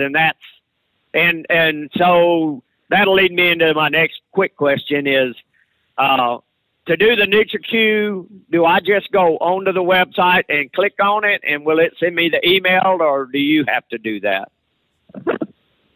This is a great question. I love this because this is actually in my Q&A today on Facebook Live. So yes, you go, you're going to go to letstruck.com. You're going to hover over work with us. You're going to get prompted to another page and you're going to fill that out and it'll get sent to you. Okay. All right. Okay. And then I highly recommend once you do that, schedule a discovery call because then I can sit there and go through the results with you and recommend what to do based on your NutriQ results. But if you're not digesting your foods properly, that's first and foremost. That's a foundation. Your health-wise, you won't get to your goals until you make sure you're doing that. Okay. Well, and that is going to be our number one problem for sure. Okay. I know that. Well, there you go. So, and I know, but I really am a procrastinator, even though I know what I should be doing. So, but so I'm going to do that. And the watch is going to be a big help in the other areas. I do believe helping me get my my hydration down and everything with that. Kevin, one thing, quick deal. Once, and they say we got to do at least a week and then 3 weeks for the HRV. What is the number is there a number that you need to be looking for? On HRV? Yes. No, you just want to see what yours is and you want it to go up. Think of HRV like net worth. There's no magic number. But we always want our net worth to go up over time. We want our HRV to go up over time. The higher the number is, the healthier we are. So there's no point comparing ours to anybody else's. Just compare it to your own and constantly work to improve it, make it higher. Okay. All righty. Well, I am going to do the NutriQ and do the discovery call. And because, yes, digestion is going to be huge. It is. Not only is it, but mine is And so anyway, well, thanks a lot. This will push me to get that. And as I get more scores on my watch, I'll call back, and I'm sure I'll have questions, and I appreciate it. You're welcome. Thanks for the call. I'll look forward to it. Let's go to Florida. Kevin, welcome to the program. Hey, Kevin. Thank you for taking my call. Can I get CME somehow for listening to your show? I doubt it. It'd be interesting, though. What do you need CMEs for? I have for my nursing license. Yeah. Wouldn't that be nice? And That would be great. And I'm listening to your guest last week, doctor. I can't remember his name. Amazing. Learned so much, and I'm thinking, how come I can't get time for this? Because I'm learning so much, but it's not traditional medicine. But my main question is, what's a functional doctor? Oh, good question. So let's talk about big picture, what in general, what functional kind of means, whether we're talking about functional medicine, functional nutrition. The overriding theme here is that if you practice or study functional medicine, nutrition, health, you believe that the body can heal itself. That there is no shortage of pharmaceutical drugs in our body. It's not a deficiency of statins or, PPIs, or that the body is completely capable of being healthy without pharmaceutical drugs. It needs nutrients. And if it has the right nutrients, that's a hard position to find. That's really the overriding theme, is that in order to keep people healthy, whatever they're suffering from, we need to identify the root cause. We have to keep working backwards until we get to the root cause of what is the problem, and then we find nutrients to fix it. That's the basis of functional practitioners, whether they're doctors or nutritionists or chiropractors. We just believe that the body can heal itself if you give it the right nutrients. How do you go about finding people that are specializing in that? Because having worked with physicians for 30 years, you're naming some people. I don't know if I've ever met people like that think that way. Not probably, in traditional medicine. Yeah, you're not going to find them in the sick care system where you're training in now. Here's the interesting thing. No, I worked in it for 30 years. Oh, so There's a website. Yeah. So there's also a website, the Institute. Yeah, go ahead. Sorry, the Institute for Functional Medicine. It's ifm.org. That's where I direct people. Gosh, quite often, if they don't like, what their doctor's telling them, they don't agree with their doctor's telling them, they want to get off meds, but every time they have the conversation, the doctor changes it. So that's where I always direct them, the Institute for Functional Medicine, and you can search by state, zip code, all of that. And that's probably the largest group, but it's not the only group. Dr. Wolfson, for example, who is the cardiologist you heard on the show last week, he is functionally trained, but he didn't do his functional training with the IFM. He did it with A4M, the group that was holding the conference last week. There are other groups and institutions that train functional doctors, that train functional nutritionists, that train functional chiropractors. So it's not a one size fits all, or there's only one group doing this. There isn't any true designation. There isn't any true, one set of letters you put after your name and now you're a functional doctor. For example, the training both Lauren and I went through, when I went through it, they didn't use the word functional. You were an NTP, a nutritional therapy practitioner. Over the years, if they've altered some of their beliefs in their training, the designation is now an FNTP, a functional nutritional therapy practitioner. Mm-hmm. Do you think the DOs are getting this incorporated in? They get more of a much much more kind of a holistic approach I always thought of. Do you think they're getting any of this? Some, but not to the level of what you'll see at the IFM, or not to the level of what you'll see with like a Dr. Wolfson, who is almost completely anti-pharmaceutical. I mean, it would have to be the absolute last thing he would ever do. It was amazing, and I love that about him, and he's so right. I mean, you guys have so many great ideas, and it's medicine that I've never been involved in, although I dealt with trauma for 30 years, so... And, you know, I've said we have the most amazing trauma system anywhere. Our doctors are brilliant. Our procedures are incredible. My life was saved by a high-level trauma center when I got in a motorcycle accident, or I wouldn't be here right now.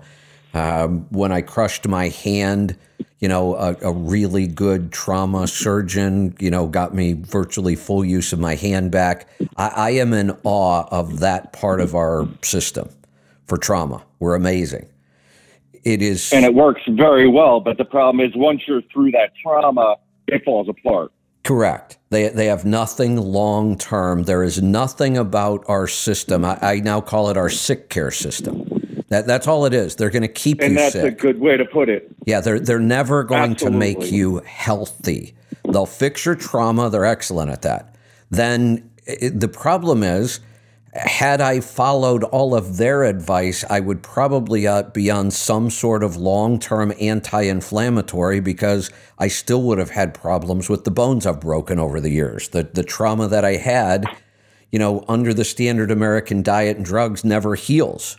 We always end up with this low-level inflammation and pain, and then we're in the system, and it's really, you know, you hear me say you really don't want to be in the middle of these two systems. You don't want to be going back and forth from a doctor telling you have to have the statin or you're going to have a heart attack, and then trying to talk to the functional medicine doctor about eating liver. I mean, pick one or the other. They don't go too well together.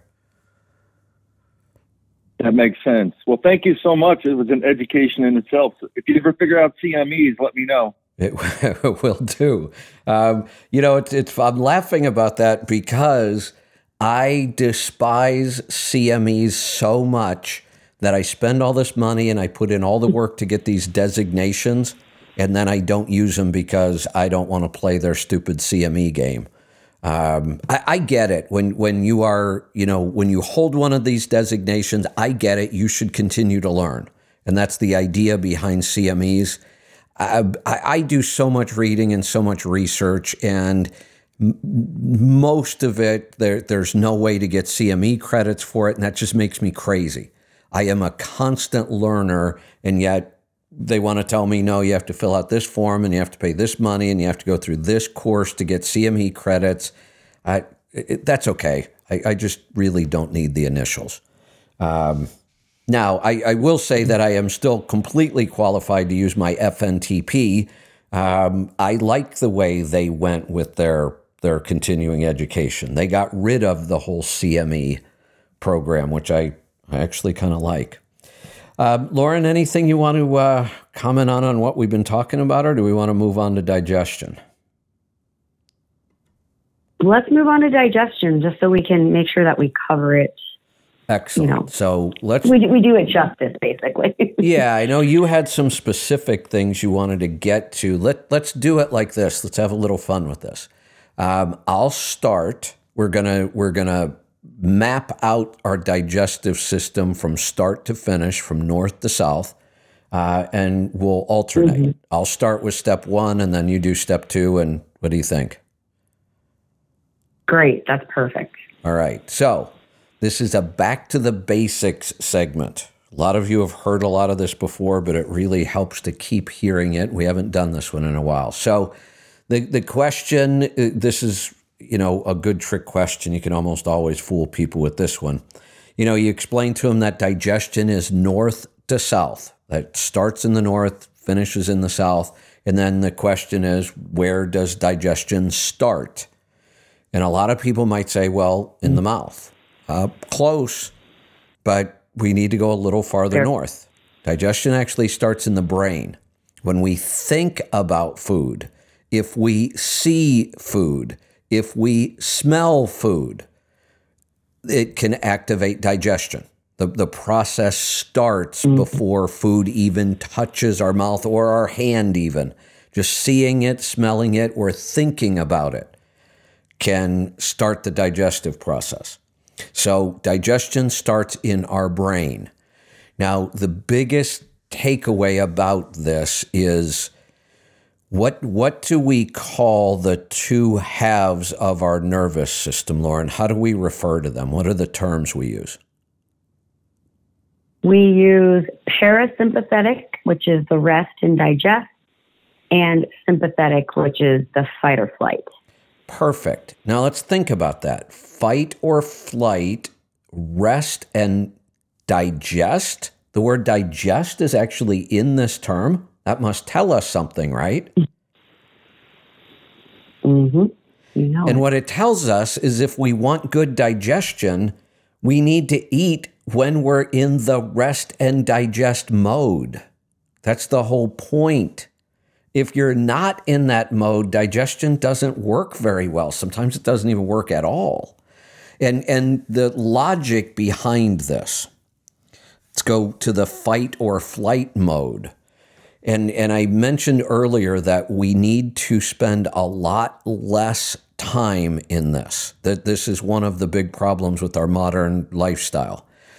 What is the ultimate use of the fight or flight mode? Why does it even exist? Ultimately, when should fight or flight kick in?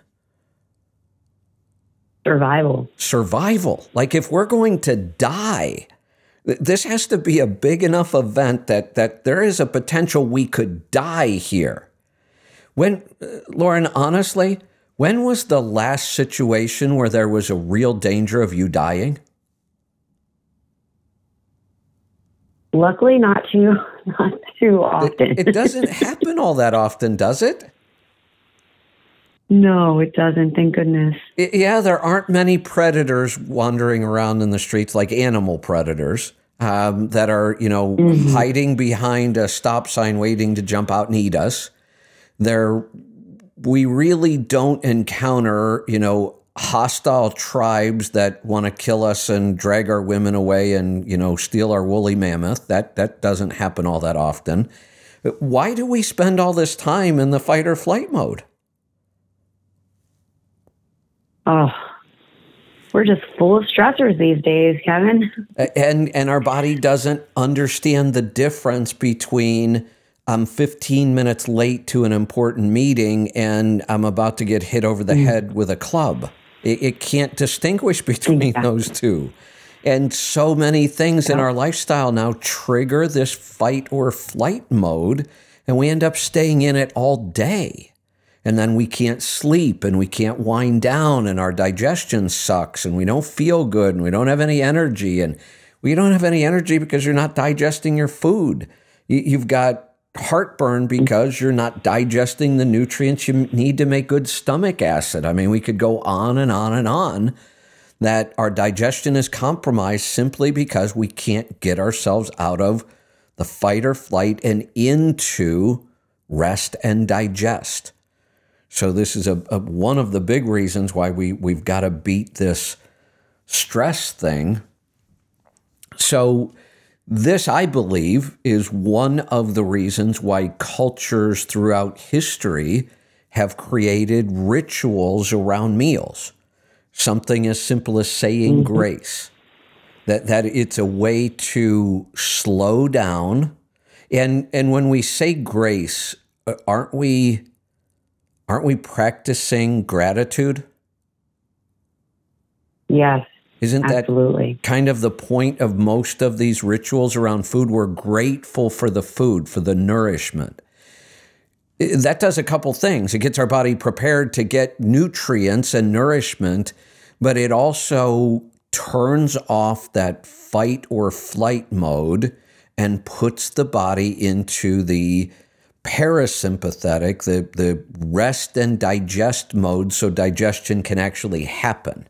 Because if you're about to die, whether or not you digest the last meal you just ate is not all that important at that moment. And it takes a lot of energy. So our body turns that off and says, we're going to put all our energy towards living. The problem is that should be a very, very short-term thing, and it shouldn't happen often. But when you grab fast food at a drive-through and eat it in traffic, do you think you're going to be in the rest and digest mode? Absolutely not.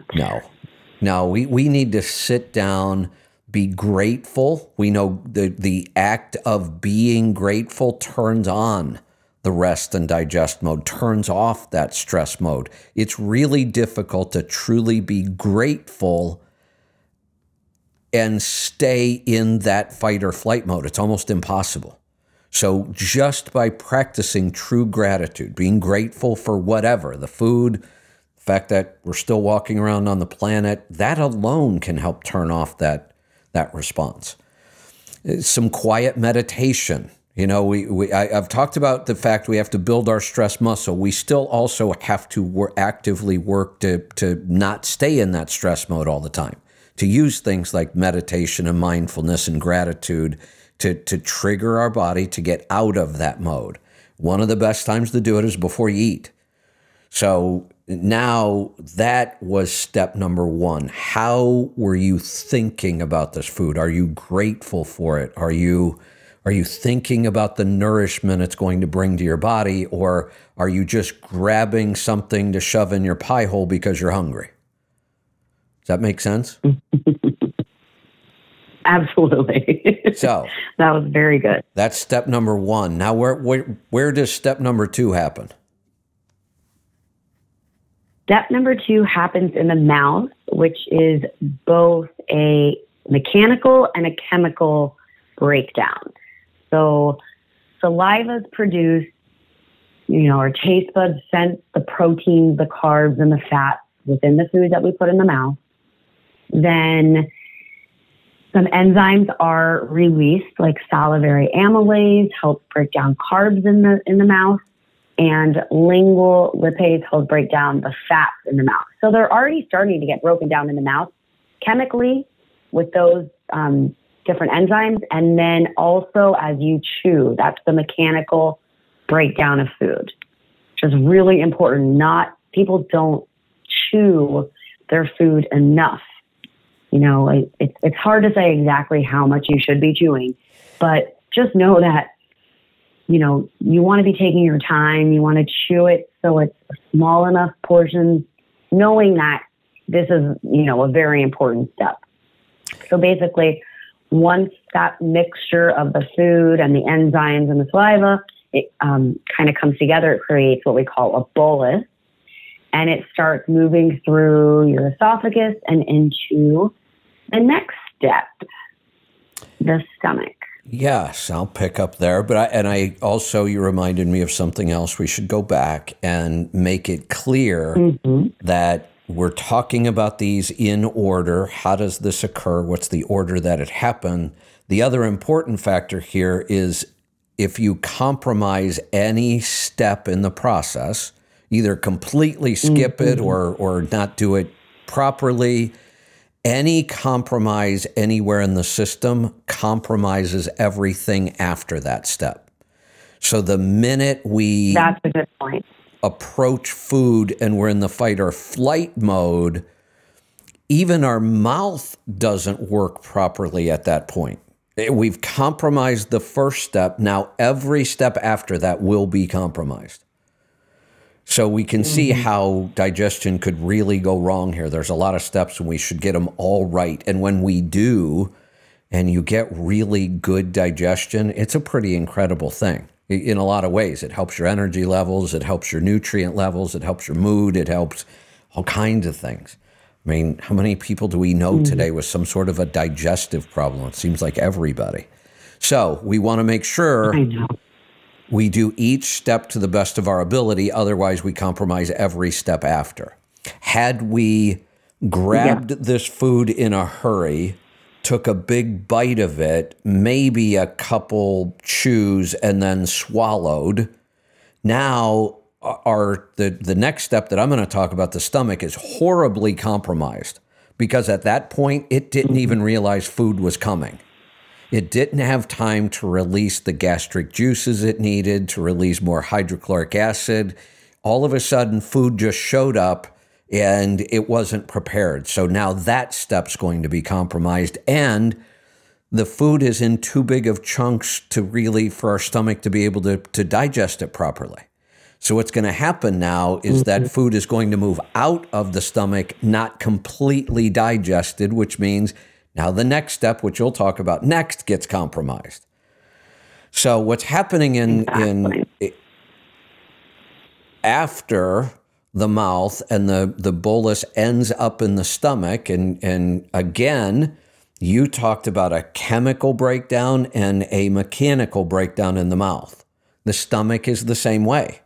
The stomach has muscles and it will squeeze the food. It creates a mechanical action that breaks food down even further and starts a whole cascade of chemicals to digest food, the hydrochloric acid and enzymes, and there's all kinds of things happening here. But again, the mouth and the stomach, both chemical breakdown and mechanical breakdown, with the goal of separating food into its individual nutrients, macronutrients, micronutrients.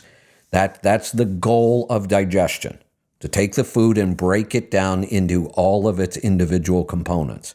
So that process is now continued from the mouth into the stomach. Hydrochloric acid, digestive enzymes, all of those things are occurring, and the stomach is also squeezing and working to break this food down, and then it passes out of there into the next step, which you'll go into, which really, this area we're really looking at the liver, gallbladder, pancreas, and what functions those perform. So pick it up from there. All right. So as you know, the stomach does its job. At the very end of that, it does start to turn that very acidic mixture into more alkaline, so that it's safe to travel past the stomach, because that's how strong the stomach acids are. It needs to be, more alkaline to not do damage to the rest of the digestive system. So that chyme leaves the stomach and goes into the very top part of the small intestine called the duodenum. And that is where like you said, the liver, the gallbladder, and the pancreas really jump into action here. So the liver produces bile and bile salts. The gallbladder stores that bile, which emulsifies fats. It really breaks down those fats into much smaller, fatty acids. And then the pancreas releases pancreatic juices, which have a lot of different types of enzymes like proteases to break down proteins, amylases for carbs, and lipases for fat, as well as some bicarbonate to really get everything more alkaline, just to help protect the rest of the small intestine. And so this is where aside from the initial breakdown of those proteins in the stomach, this is where a lot of that extra breakdown occurs. And it really, most of the breakdown should end here in terms of digesting. And so the duodenum also secretes CCK, which is cholecystokinin, which plays a major important role to stimulate the pancreas and the gallbladder and the motility, as well as provide the sensation of being full. So at this point, you should be getting the signal that it's time to stop eating, hopefully, so you're not overeating and really stressing out your digestive system, because it can only handle so much at one time. So your brain gets the signal that, hey, I'm filling up, I'm full, I can't take any more foods in. And that's basically what's going on in that very next section. So if you want to take it from there, Kevin, go on ahead and take it. And we're not through the whole journey yet, but I do want to go back and touch on a couple other things, and then we'll move on to the next step. One, we also kind of started to identify things that can go wrong. We'll go back through a couple of those. In the brain, the first step, it's how we think. It's being in the fight or flight mode. We got to fix that. That's the number one thing that will go wrong in your brain. You didn't take the time to stop and slow down and be grateful and, get yourself out of that hectic fight or flight mode. In the mouth, you identified several issues. Not chewing properly is the big one there. Chew longer, chew more, try to liquefy the food before you swallow it. That's the big issue that can go wrong there. In the stomach, the big issue that can go wrong, really just weak stomach acid, right? Just not enough, not strong enough. That's our major problem at the stomach level. The area you just talked about, we could have poor bile flow. We could have sticky, sludgy bile. We can have a lazy gallbladder that doesn't squeeze as strong as it should. We could have poor pancreatic juices. Isn't there some disease now that they actually call it insufficient pancreatic something? Yeah. Yes. Yeah, basically that we could just describe the way we describe a lazy gallbladder. It's just a lazy pancreas. It doesn't have the nutrients it needs to function properly. And then we call it a disease and come up with a drug. You don't need a drug to fix your pancreas. You need some nutrients. The catch-22 with this is that the way we get nutrients is to have good digestion. Well, if we don't have good digestion and we need nutrients to fix it, how do we get them? So this is the challenge, and this is why we supplement so much in digestion. We supplement in a way to give the body the nutrients that it's not able to extract from its food. And then we give hydrochloric acid to make sure that we've got enough acid in there to digest the food. So those are the things that could go wrong up to where the point we're at now. Now, at this point, the food should, if we did all of these steps right, the food should be completely separated out to its macronutrients, its micronutrients, its vitamins, the minerals. Everything should be separated out, and it should be in our small intestine. This is where we absorb the nutrients.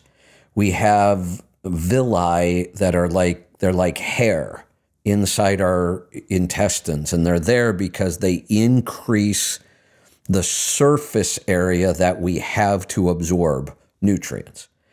Now, because of a poor diet and poor lifestyle, those villi become compromised. They don't stand up and spread out and create that big surface area like they should. They get shortened and flattened down, and now our body is compromised in that it can't absorb all of the nutrients you've eaten. So that's what's happening here, is the absorption process is going on. The two things that can really go wrong here, the two big ones, one I just talked about. You've got a compromised function in your small intestine, and you're not absorbing as much of the nutrients as you could. The second thing that can go wrong is what we refer to as SIBO. Remember, we're in the small intestine. So SIBO stands for small intestinal bacterial overgrowth. So we always talk about gut bacteria and how important it is, but it's also important that it's in the right place. And the small intestine is not the right place. But when bacteria make it there because we have some function not working properly somewhere else in the digestive system, they'll cause problems, because our body will try to digest that at that point, and the bacteria will also try to digest our food at that point, and they'll create gases through the way they break down these nutrients, and that gas causes SIBO. So it's pain, it's pressure, it's bloating, and a lot of belching way up high. We need to get that bacteria out of there. We really need to kind of go in and kill them off and, create a condition where they don't grow back. So throughout this whole journey, which is a long, long journey through the small intestine, that's when we're absorbing the nutrients. And that's all we want going on in there. We don't want bacteria in there fermenting things. Then we move on to really kind of the final step, and I'll let you take over from there. Great. So yes. So as the small intestine, the whole main function is the absorption. So that is where everything is absorbed in that smaller, the smaller like fatty acids and whatnot. Then you get to the large intestine. Now, there are some foods that are not fully digested through the means that we just discussed. And those would be fiber and resistant starches. And there's a reason for this. And that's why we didn't want to confuse you in the beginning by even mentioning them, because where they really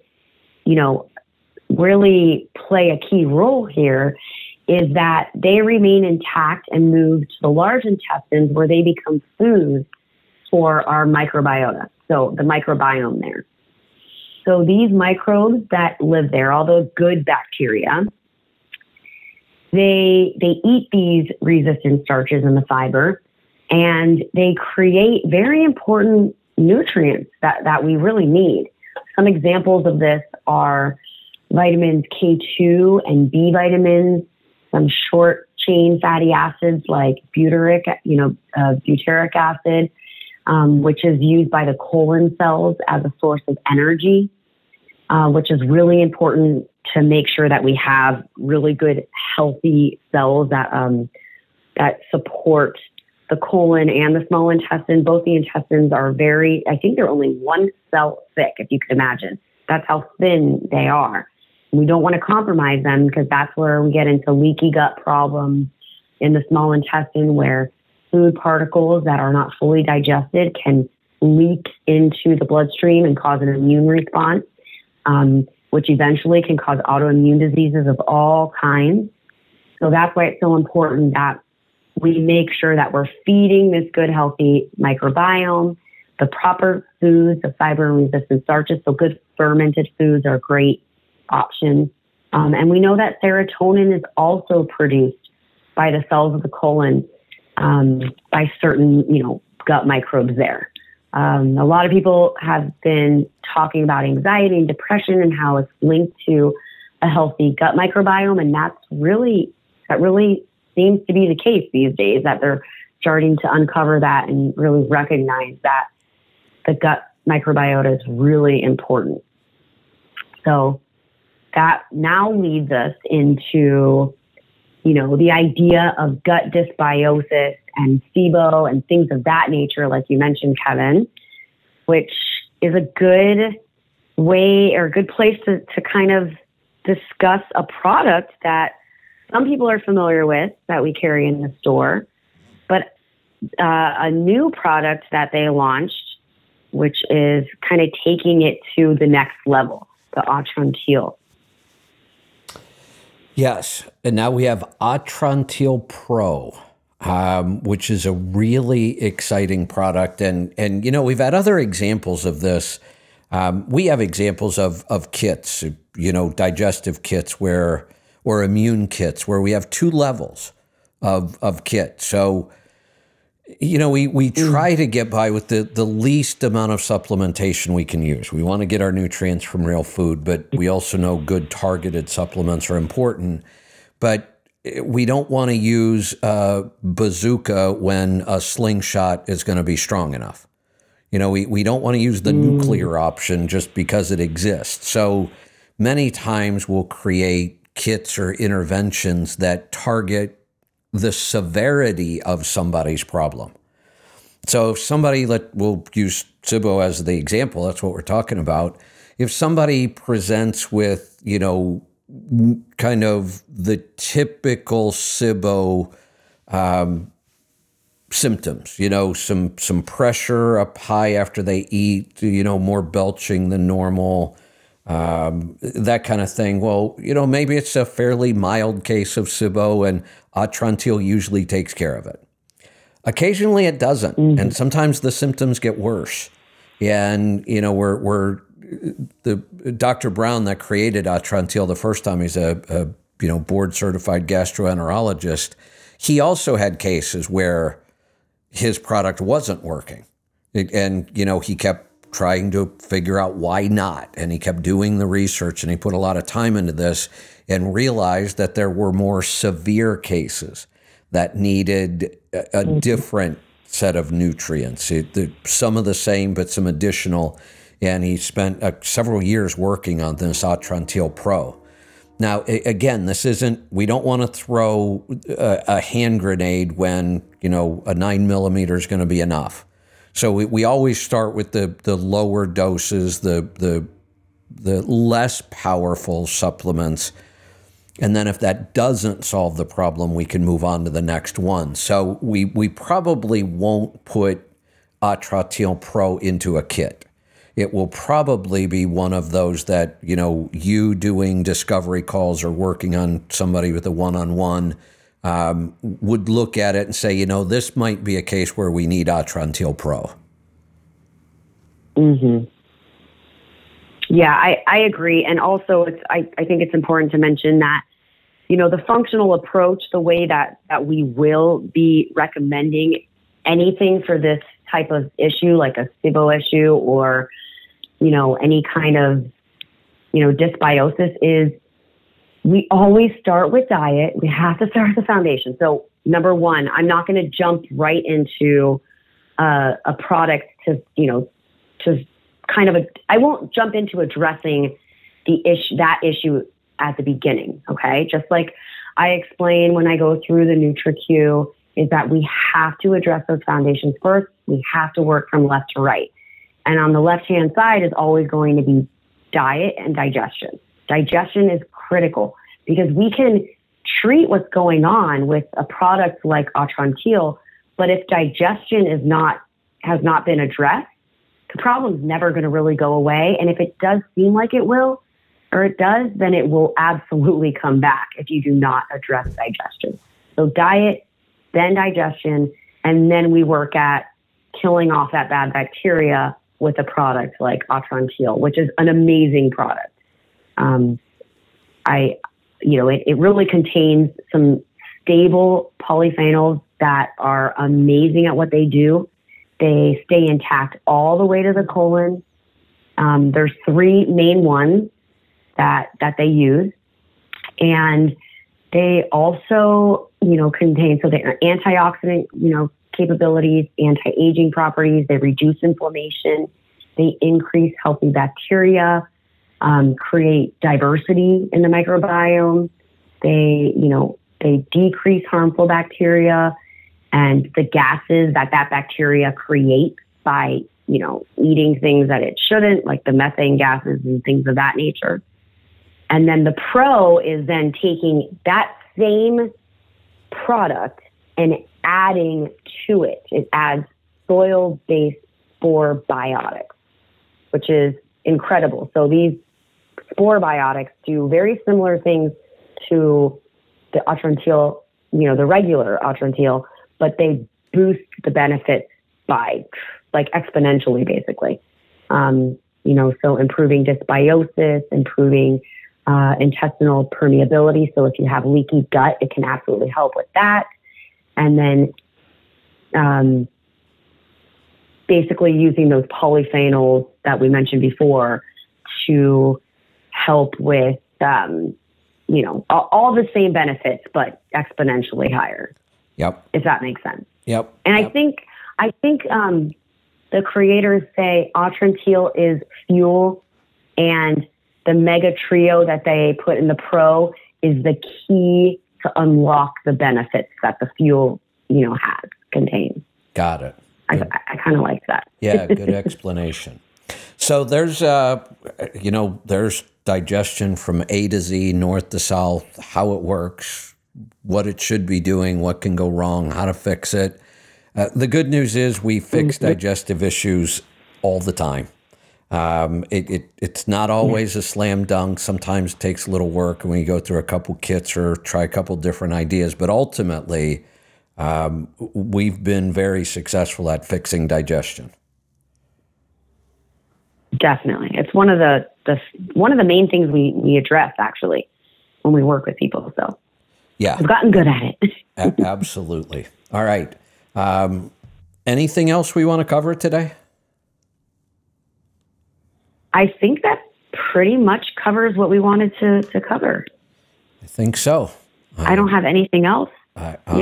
I'm good for today, so I think we're going to wrap this up. Lauren, thanks as always. Great stuff on digestion, and covered a lot of other stuff today. So I will be back tomorrow. It will be a free-for-all. No guest, no real theme unless I think of something between now and tomorrow. It'll be about whatever you want to talk about. And then we're off on Friday and Monday, so taking a long weekend. So we'll see you back here tomorrow. Be safe, be profitable, be fit and healthy. Always do the hard work and master the journey.